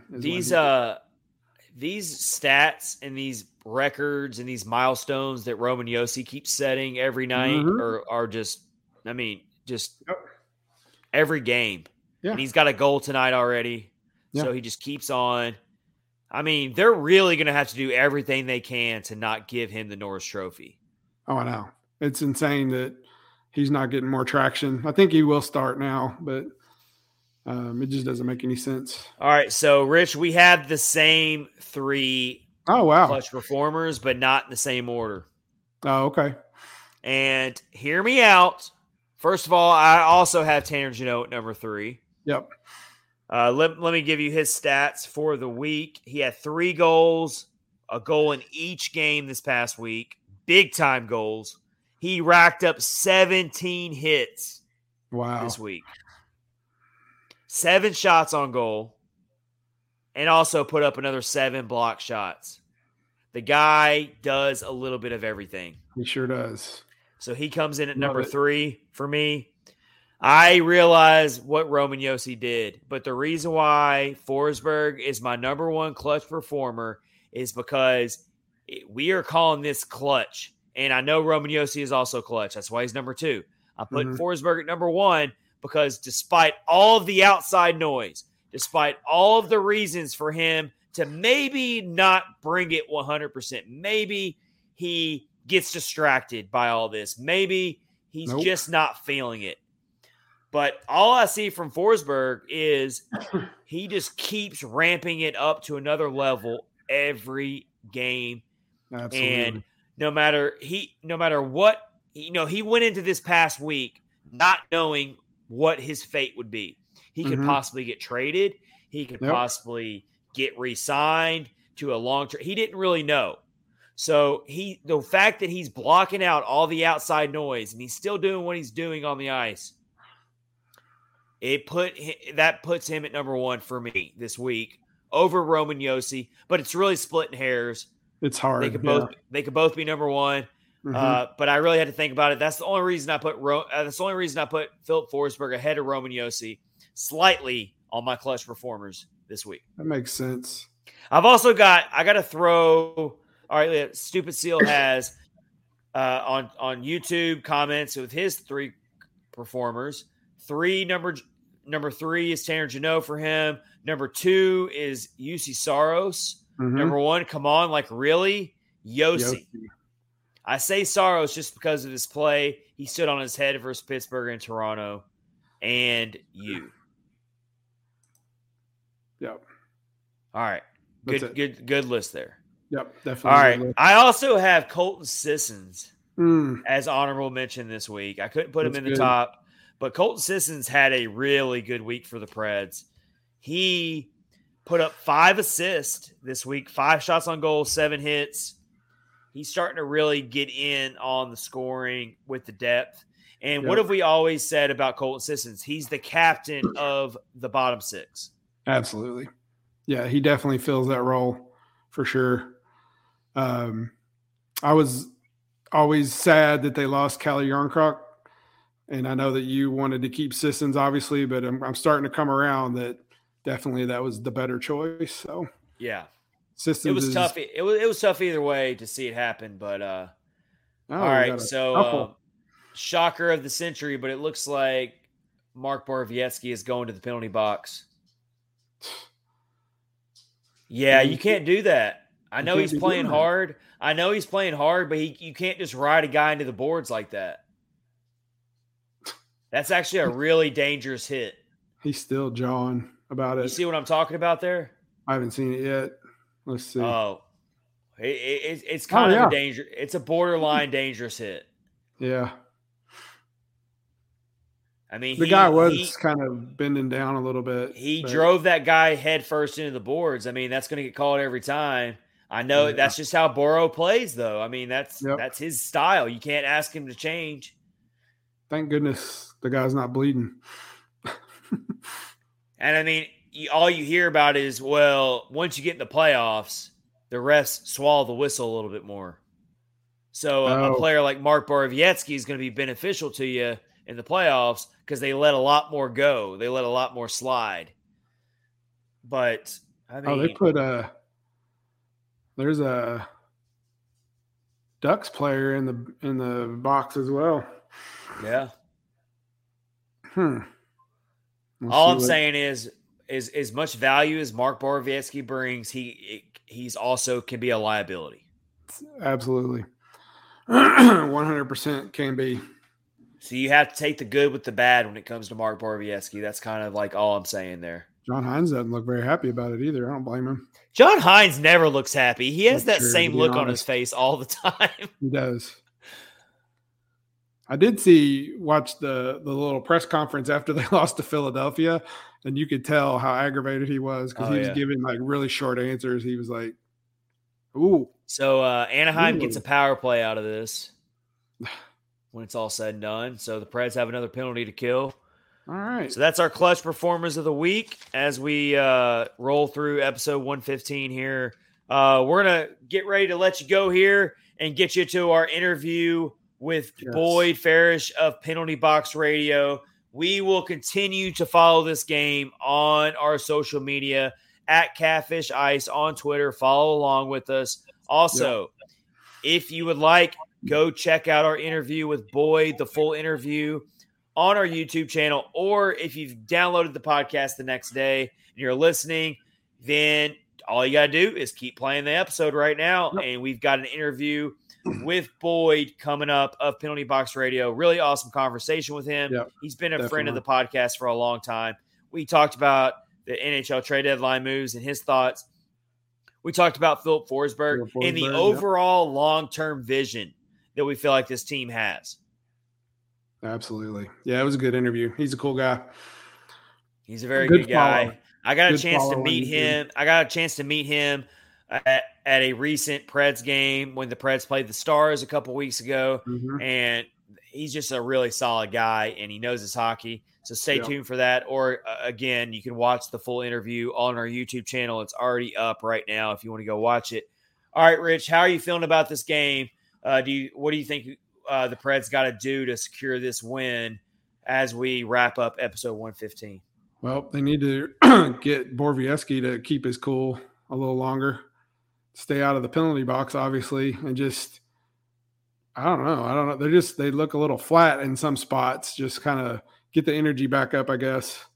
Don't want to be giving up 2 points to this team. That's for sure. That is for sure.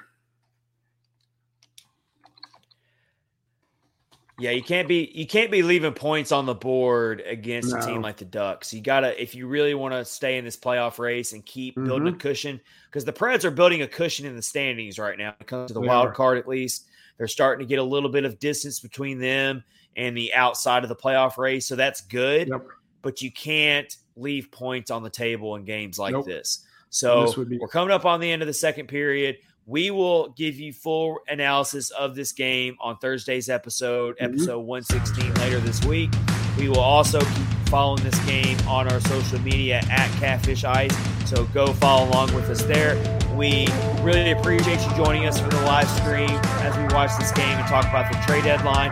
Stay tuned for our interview with Boyd. Until then, everyone have a great week. Thank you for joining.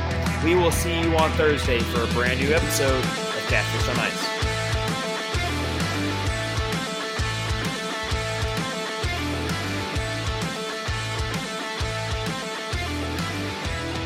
All right, welcome back in. This is episode 115 of Catfish on Ice.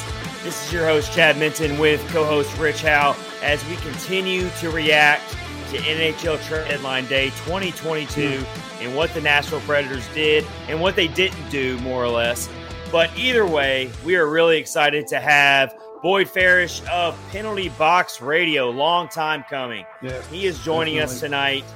Big friend of the pod. If you follow Preds Twitter at all, then you need to be following Boyd. Welcome in, man. Thank you so much for joining us tonight. Hey, really appreciate you guys having me. Glad to be here. I know it's been a long time coming, and what better opportunity than right after a both eventful day and also yet very uneventful trade deadline day. Yeah, a little bit of both. Yeah, for sure. Yeah, it's been a long time coming for sure. We've been wanting to have you on here for a while, but tonight's a perfect night because there's a lot to talk about. No shortage of topics right now. The Preds are about to be playing the Anaheim Ducks again later on, so we're going to be reacting to that game live for episode 115 as the episode goes on. But of course, Boyd, tell us about how you got involved with Penalty Box Radio, which is it's a staple of the Nashville Predators local community. A lot of fans follow Penalty Box Radio. Of course, Justin Bradford is one of the all-time greats of the local Preds media. So I got a chance to meet you at a game recently. And so just kind of tell us about your journey getting into Preds writing and Penalty Box Radio. Yeah, I mean, I was obviously a hockey fan for a long time, even going back to my childhood, watching the Red Wings Avalanche rivalries back in the Yzerman and Sakic days, Waugh and Osgood. So that was a great introduction to hockey. And when I eventually landed in Nashville, my first NHL game was a Predators Red Wings playoff game. So not a bad way to really start to experience it live. For sure. And really it was a case of I was watching a lot more hockey, and started kind of hanging around the fringes of Predators socials and some of the various blogs and whatnot. And finally, I think it was probably 2016, 2017, I just started writing and thought, I'm not seeing some kind of article that I wanted to see. And it was probably around trades and free agency and stuff. And well, I'll just try to do this myself, and posted it to the reader space at on the forecheck. Got a little bit of my legs under me there and started to figure out that this is something that maybe I can do a little bit. And eventually, just completely on a whim, just reached out to Justin Bradford and said, if you're looking for writers, here's some things I've done, and I'd be interested to come write for a Penalty Box Radio if they'd have me. And Justin was more than welcoming. He pretty much just said, you seem to know what you're doing, so have at it, which is pretty impressive for someone like me who had never really written anything, was not a media or journalist person at all. And really it's just sort of been going from there. And then late last year, started up the Predator Way podcast and been trying to get that going a little bit around my own crazy life, which makes recording its own set of challenges, but yes, of course. And teaching myself audio editing on the fly has been a real interesting challenge. But yeah, it's been fun, in a place in life where I don't have a lot of free time with kids and work and all of that stuff. It's been nice to have a little bit of an outlet that I can use to sort of, yes, of course, for sure, spend some time on something I have a lot of passion for. So it's been fun, cool to see where it goes at some point down the road. But for now, it's just a fun thing I get to do, and I get to hang out with you guys doing it. So very cool. Yes, definitely. And we get to watch hockey and talk hockey together. So what more can we ask for, right? Exactly. So definitely. Well, that's awesome, man. And of course, Justin Bradford and Penalty Box Radio. I mean, they're one of the go-to sources for me. I know, I appreciate the national outlets, of course, but the local writers and the people who, like Justin Bradford and people like you, Boyd, who put the hard work in and do this as a passion. I appreciate that as well. And that's what makes this market so great, is there's so many outlets and there's so many people you can follow that know what they're talking about. And it really makes following the team just that much better. And that's why hockey is really working in Nashville right now, is because of, people like you, people like Justin Bradford, all the people out there. I mean, we can go on and on about all the awesome people out there who are covering the Preds right now. So we're lucky for that. All right. So this is, again, episode 115. We're being joined by Boyd Farish of Penalty Box Radio. We're happy to have him on, friend of the pod. And so we are talking about the trade deadline, of course. And Boyd, you go ahead and just throw it right out at you right now. What are your overall thoughts about the Preds and what they did? They made some very minor moves, nothing major today. They got Jeremy Lauzon from Seattle for a second-round pick. I think that's what's throwing people off. Is not the player. The player I don't know. I think it's morphed into the player now too. Well, for me, it's not about. I don't think it's about the player for me. It's more about what they gave up for it. Right. The player itself, Jeremy Lauzon, kind of fits what this team wants to do. But Boyd, give us your overall thoughts. What did the Preds do? How did they do? How are you feeling about it? Yeah, I would frame this trade deadline more than anything as a missed opportunity. As I looked at it, kind of reaching the end of last week, going into the weekend, and starting to see where some of the teams were looking and what some of the players that might actually be available, I really looked at three things that could be accomplished, somewhere between could be accomplished and should be accomplished by the trade deadline. One, obviously unrelated to trades, but was signing Philip Forsberg. And I know we'll get to that a little more later, but that had to be number one. Number two, and this is something that I've been really harping on over the last few weeks is the Predators at 5-on-5 are not a very good offensive team. And I say that in the vein of they don't generate chances. They're actually below average. And when it gets to the playoffs where less penalties are called, you can't rely on the really, really high level power play that the Predators have. You have to be able to create chances and create offense. And the Predators don't really do that. So in my mind, the biggest need after just signing Forsberg and getting that part of the job done was someone who could drive play, especially into the top six. And where I saw that need was really around the role that Luke Kunin is currently filling. Mm-hmm. And don't get me wrong, I don't think Luke Kunin's a bad player. I don't think they should trade him. I think he has a spot in the lineup going forward, but it wouldn't be much of a reach to say he struggled this year. Mm-hmm. And it's not for lack of opportunity. He's basically been in the top six all season.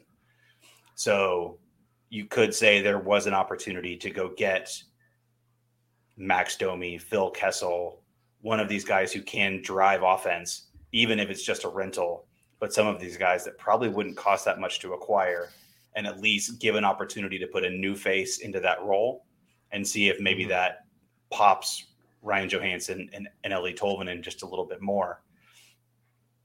And then, let me ask you something here, boy. Yeah, I just want to ask you something. So you bring up you bring up Luke Kunin, and it really makes you think, because as likable of a player he is, and he fits this team's identity, which that term gets thrown around by John Hines all the time, and for better or worse, very much for so. better or worse, that's the prevailing theme of this team is we have an identity, which I do agree that's important, and this team does have an identity, and it's nice to have that.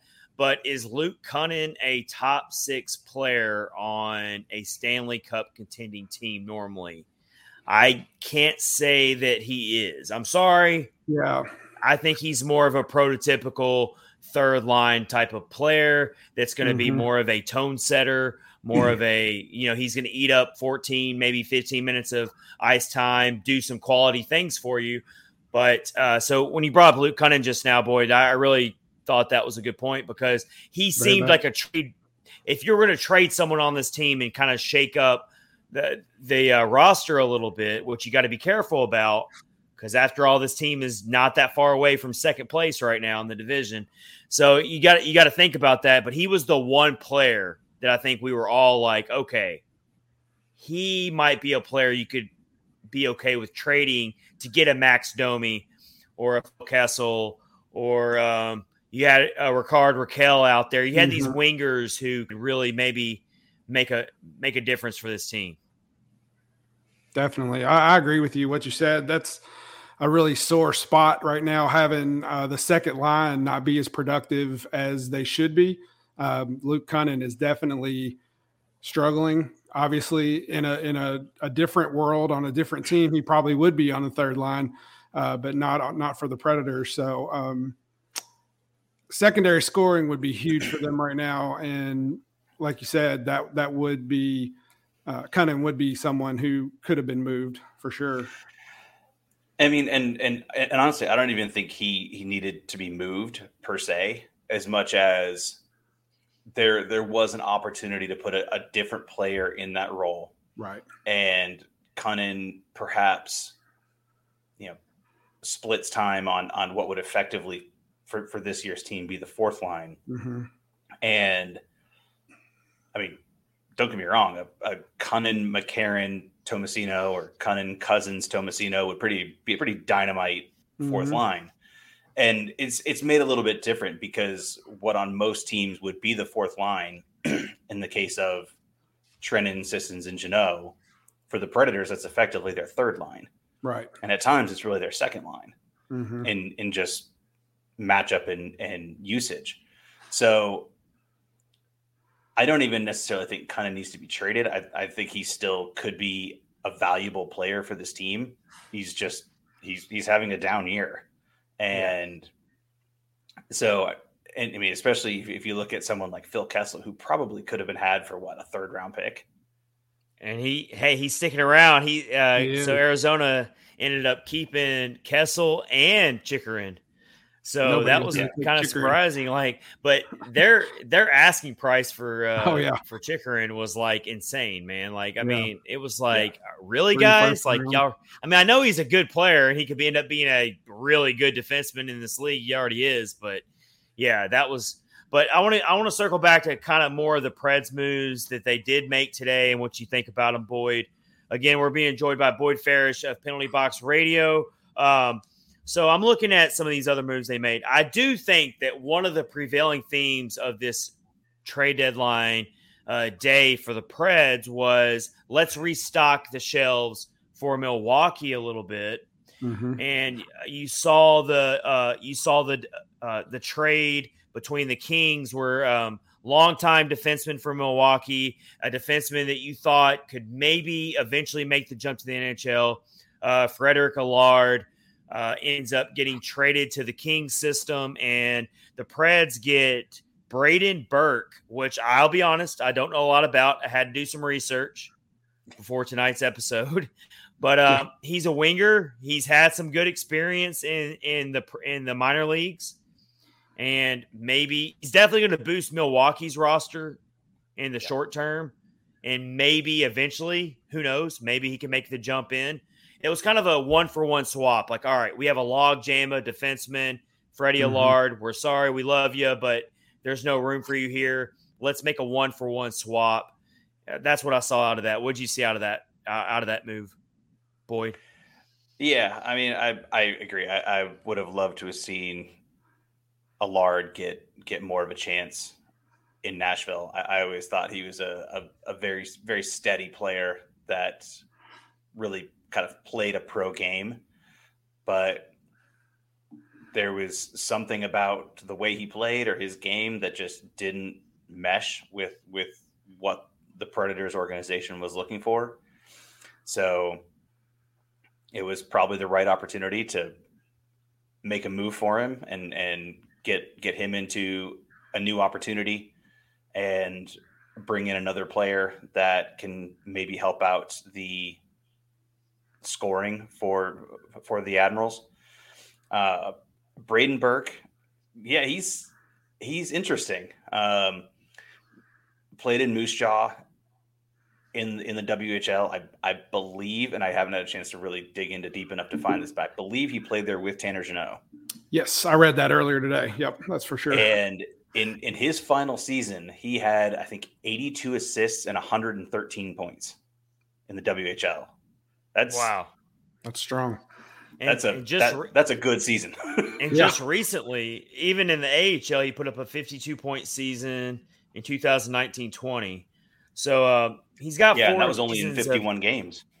Yeah, he's got 4 seasons of AHL experience. So, I mean, it's sad to say this, but perhaps the best move of the day for the Preds in the NHL trade deadline is they added themselves maybe an interesting, decent project for the Milwaukee when it comes to their forwards and a player who has a little bit of skill, because the Preds prospect pool has been really getting better over the last couple of years. You know, we've probably spent this entire episode really criticizing Poyle and how he's handled today's trade deadline, but he's really drafted well over the last few seasons. And so the prospect pool, at least in my opinion, looks really good right now, and the future looks bright. And so it's sad to say this, but I think the most exciting move they made today was dealing Frederick Allard for this Braden Burke guy, who I think could be a decent addition to the prospect pool. And who knows, maybe a season or two down the road, he's a call-up and he can do something. You never know. Yeah, I'd agree. I mean, that's, sometimes the best move is the move you don't make. And in this year, at least, there was a first for Paul Gostad. There was no Mike Santorelli and Cody Franzen coming back for a first, and Brendan Leipsic. So, while it's rightful to to question the price paid for Jeremy Lauzon, and time will tell. It seems like they want to keep him in the organization, so maybe a second-round pick for an NHL caliber defenseman ends up not being the worst price, even if he's not a world beater. At the very least, there was no overpayment, especially for a veteran type player. Mm-hmm. So if they weren't going to kind of push the chips in a little bit, which I might have liked to see them do, but just devil's advocate here on the on that move though is really like you see like a player like Justin Braun goes for a 3rd round pick to the New York Rangers, a more proven veteran. I feel like, and I really don't want to come down on Jeremy Lauzon because honestly, he could end up coming in here tonight. For instance, he's making his debut for the Preds. Who knows? Like, it's not about the player for me. It's more about what you gave up and what you could have gotten for that same price is, I guess, where I'm at on it. But it's not really about the player itself. And also, it's not about the player in the sense for me that is that really what the Preds needed was another bruiser, another brawler, another player who sticks up for his teammates, quote unquote. That's what I keep seeing about Jeremy Lauzon. It's like, oh, he sticks up for his teammates. He won't back down. Okay, I love that. I love that we have all those types of players on this team. Is that really – were we missing one more of those types of players on this team? That's where you can't convince me. Is he going to change what this team can do in the first round?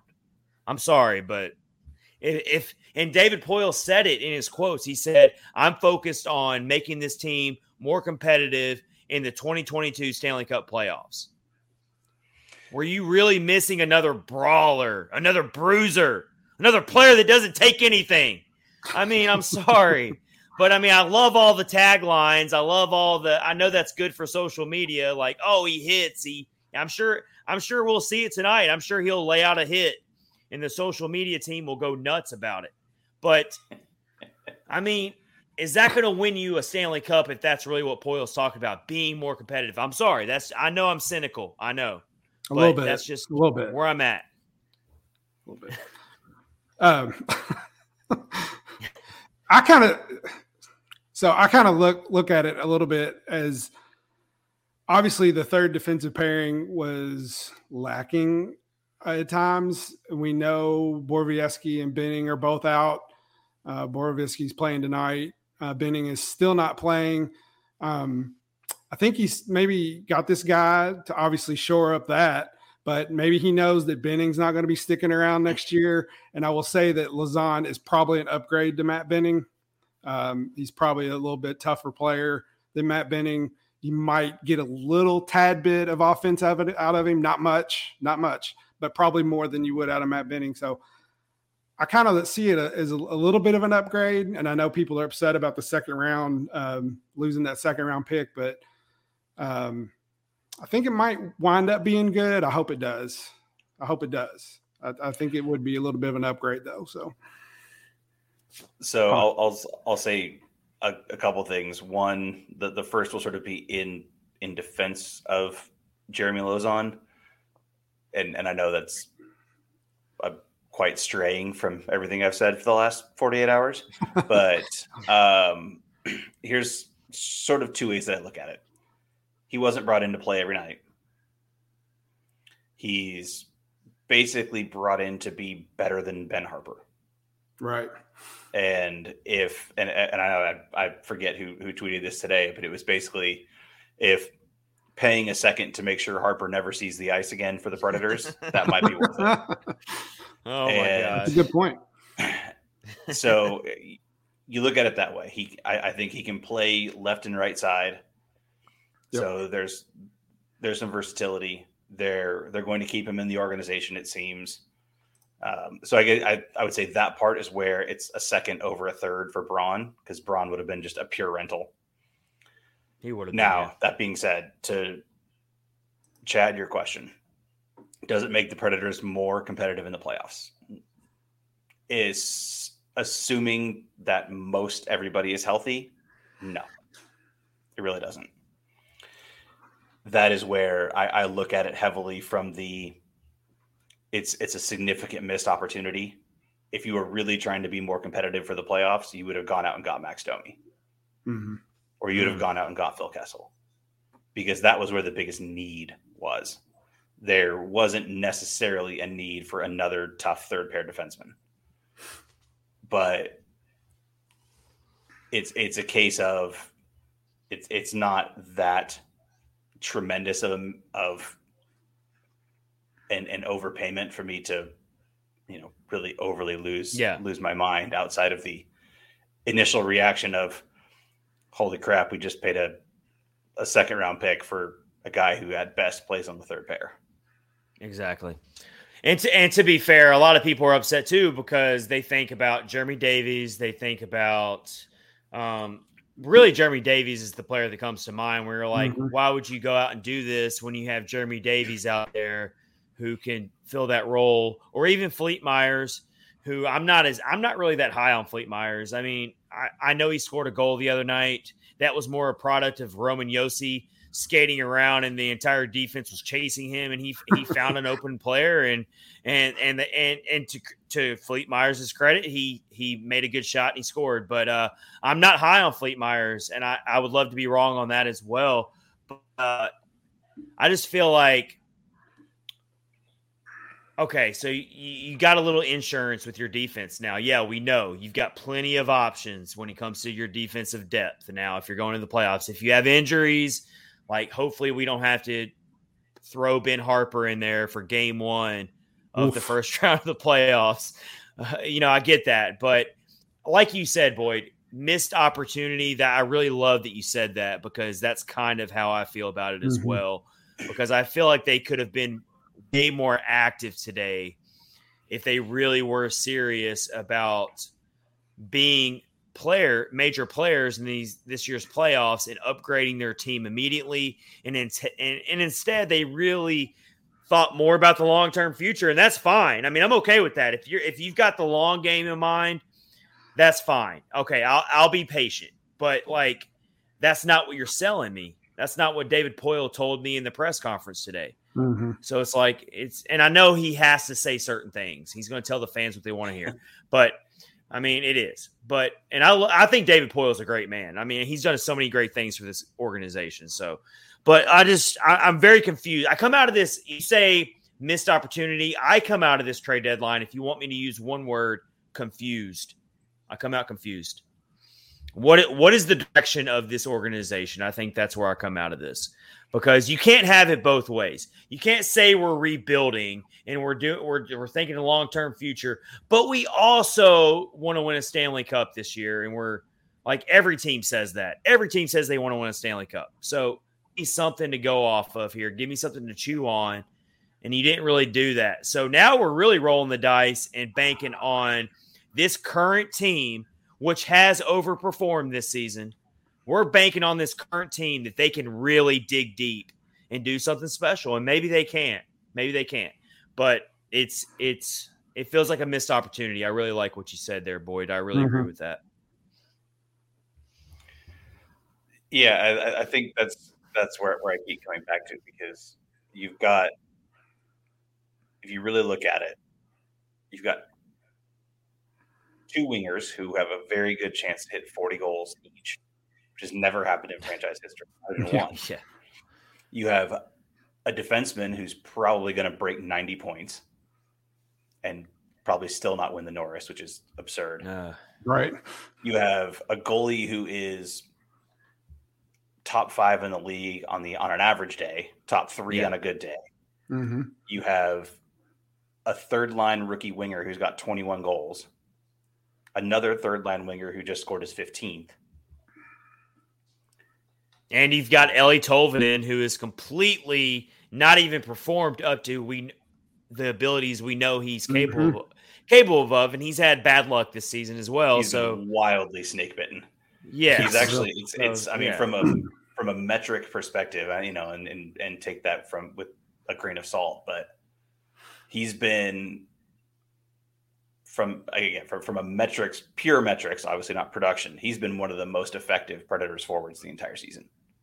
Yeah, He's doing all the little things. He's doing all the little things. Mm-hmm. He creates possession defensively.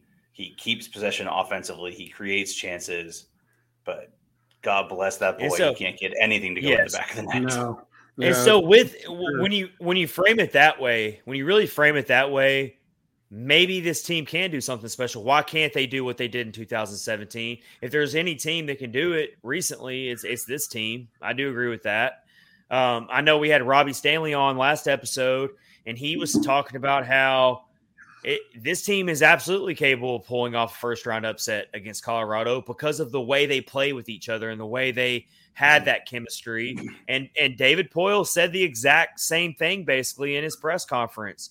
Without quoting him verbatim, he basically alluded to that fact that he didn't want to disrupt this team's chemistry. And I mean, sometimes you have to play chess and not checkers, right? And so we're all thinking about, oh, you got to make this move. You got to go do this. You got to do that. We're all talking about that. Armchair GMs over here. And David Poile, maybe David Poile is thinking more. We're all armchair GMs. We're all guilty. But David Poile might be thinking more. It's basically a personality trait for me. Right. Yeah, but it's fun to be an armchair GM though, because we don't have to deal with the consequences. But yeah. So I mean, it's tough, man. But like when you just list off what you just did with this current team and what they got, I mean, why can't we believe in this team? Why can't we roll the dice and see what happens? And I think that's what David Poile's doing. I mean, he was in a very tough position coming into this trade deadline. We were all talking about it the months leading up to it. Like we were like, wow, this guy really has some tough decisions to make. It would have been very easy this trade deadline for him if this team performed the way everyone thought they would perform going into the season, which was 6th or 7th place, maybe. Maybe they would flirt with a wild card.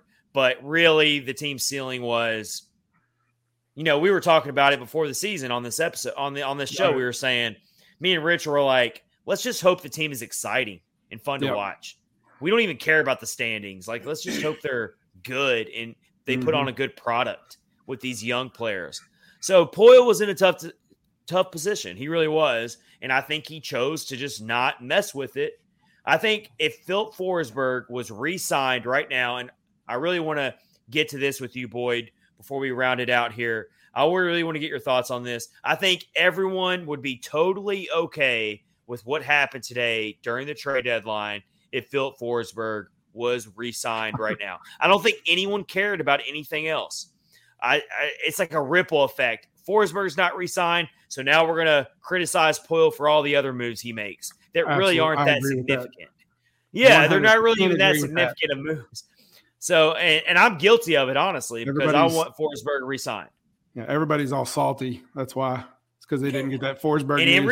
And in reality, it's very conceivable if Forsberg wants to be here, if he truly wants to be here, which is what Poile is trying to say is true, and I feel like it's true, then a deal can still get done before the end of the season. It doesn't mean that for sure he's gone just because he's not signed today. So, Boyd, give us your overall thoughts on it. I really want to know what you have to say. I've been following you on Twitter, so I know a lot of your thoughts already, but share it with our listeners. You have a lot of good opinions on this, and I want you to share it with our listeners. Yeah, my opinion on Forsberg, it's a couple things. I agree he wants to stay. Like, I don't think that's a mystery. He would rather stay than go, both from a team fit. He likes it here, and as the adage goes, he doesn't want to move his stuff. It's already here, and he's going to get paid well to be here and continue to be a star of the team, a face of the franchise. The challenge is, he's coming off a pretty decent contract, $6 million, but this is probably his real opportunity to truly get that big payday. And it just so happens he's going to set basically every scoring record in the Predators book by the end of the season. That's true. Except for career points that Yossi's going to own that till the end of time. But it's a situation where each party is trying to do the best for themselves. I don't agree with the concept that Poyle is aggressively lowballing. I don't think that's ever been something he's done. At least not with the star players, with his guys. He is someone that historically he does squeeze players in negotiations. He's always done that. Whether it's Ellis, whether it was you're hearing about these no move clauses, I think is what it comes down to, Boyd. Have you heard that as well? Like maybe that's the sticking point is a no move clause. Yeah, I mean that's part of the challenge is we don't really have any confirmation of that. It's all speculation. Yeah, we don't. Yeah. Mm-hmm. I've actually sort of assumed the other way.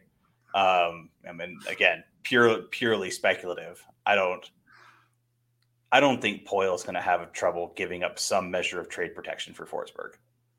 He's the greatest forward this team has ever had. Exactly. Yeah. In the same way that Yossi is the greatest defenseman the team has ever had. And like, even though I know he wasn't a prototypical, like the Preds didn't draft him, I know he was technically traded for, but Forsberg has played his entire NHL career in this uniform. Mm-hmm. How bad is it going to look on this franchise and David Poyle, but more or less this franchise in general for future free agents and future players if you let a player like that just go because you just didn't want to pony up and you didn't want to, like I get that there's this camp out there and I totally understand it, but there's this camp out there that's out there saying, a lot of people are saying this, that, oh, this is all fool's gold. Forsberg's not going to do this in a couple seasons. He's just having an insane season. His shooting percentage is way up there, all that stuff. I get that, but you could play that game with anybody you're going to re-sign. It's always a risk when you re-sign a player, unless you have a Connor McDavid or an Austin or one of these generationally great players in your back pocket. You're always taking a risk of that player declining. If you play that game, that game of, oh, well, I can't pay this player because he might not be as good next year. Well, then you're never going to have any good players. You're just always going to be shipping players off left and right, and you're going to constantly just have to grow. Like, I just don't agree with that thinking. Like, even if it does blow, at that point, you're playing a video game, right? Yeah, I mean, even if it does blow up in decline, so trade him away. Yeah, I mean, it's like, yeah, of course it could happen. But you can't play these what ifs with a player like Forsberg. I just don't agree with it. Like, I just don't. Yeah. It's not like he was chopped liver before this season. That's what really throws me off. It's like I could understand if he like came out of nowhere this season and we were talking about this, but the guy was still a great player before this season, and he just happened to have a career year during his contract season. More power to him. Power to him. Good for you, Philip Forsberg. You picked the perfect season to have a career year. This whole thing is like if you crossed a chess game with a crapshoot. I mean, it's all just what ifs, man. There's no way of knowing for sure anything. So yeah. All right. So this is episode 115 of Catfish on Ice. We have been joined by Boyd Farish of Penalty Box Radio. We're gonna get you out of here with this, Boyd. How far do you think this team can actually go now that we're past the trade deadline? We have a pretty good idea of what this playoff roster is going to look like. I'd really love to hear your honest expectations. You can even talk about potential matchups, who they might face if they make the playoffs and all this stuff. I really want to just get your overall expectations now post-trade deadline for this team. Yeah, I mean, I think it's definitely a team that, based on the way they've played this year and the type of game they play, they are extremely physical.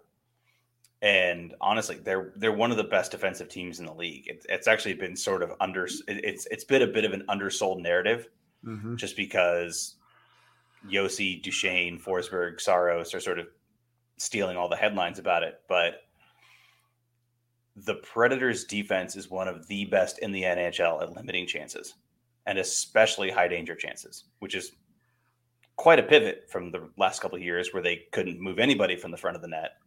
But they are one of the best defensive teams in the league. They have 2 elite scoring forwards right now and an elite defenseman offensively and an elite defensively. They have a goalie who's playing at an elite level. That is a team that is built to win in the playoffs with one problem. They don't create chances at 5-on-5. Mm-hmm.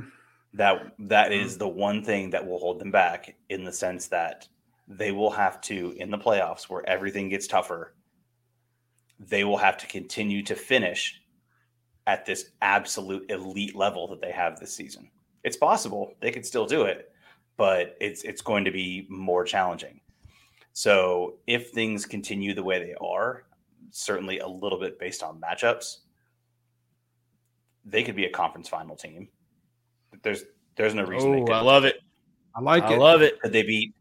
I mean, all right. if you run down anyone outside of Colorado, Calgary, Minnesota, St. Louis, Edmonton, I could see the Predators beating any one of those teams in a 7. Maybe LA sneaks in there. Don't leave out LA. LA's hanging around. Don't leave out LA. But them right. too. I mean, I could see it. I see what you're saying, man. I love the optimism. It's going to make for a really good last part of the season here. It really is. Boyd, it's been awesome having you join us for episode 115 of Catfish on Ice. You're welcome back anytime. We will definitely have you back if you want to come back.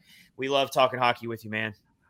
Hey, really appreciate you guys having me. It's been a blast.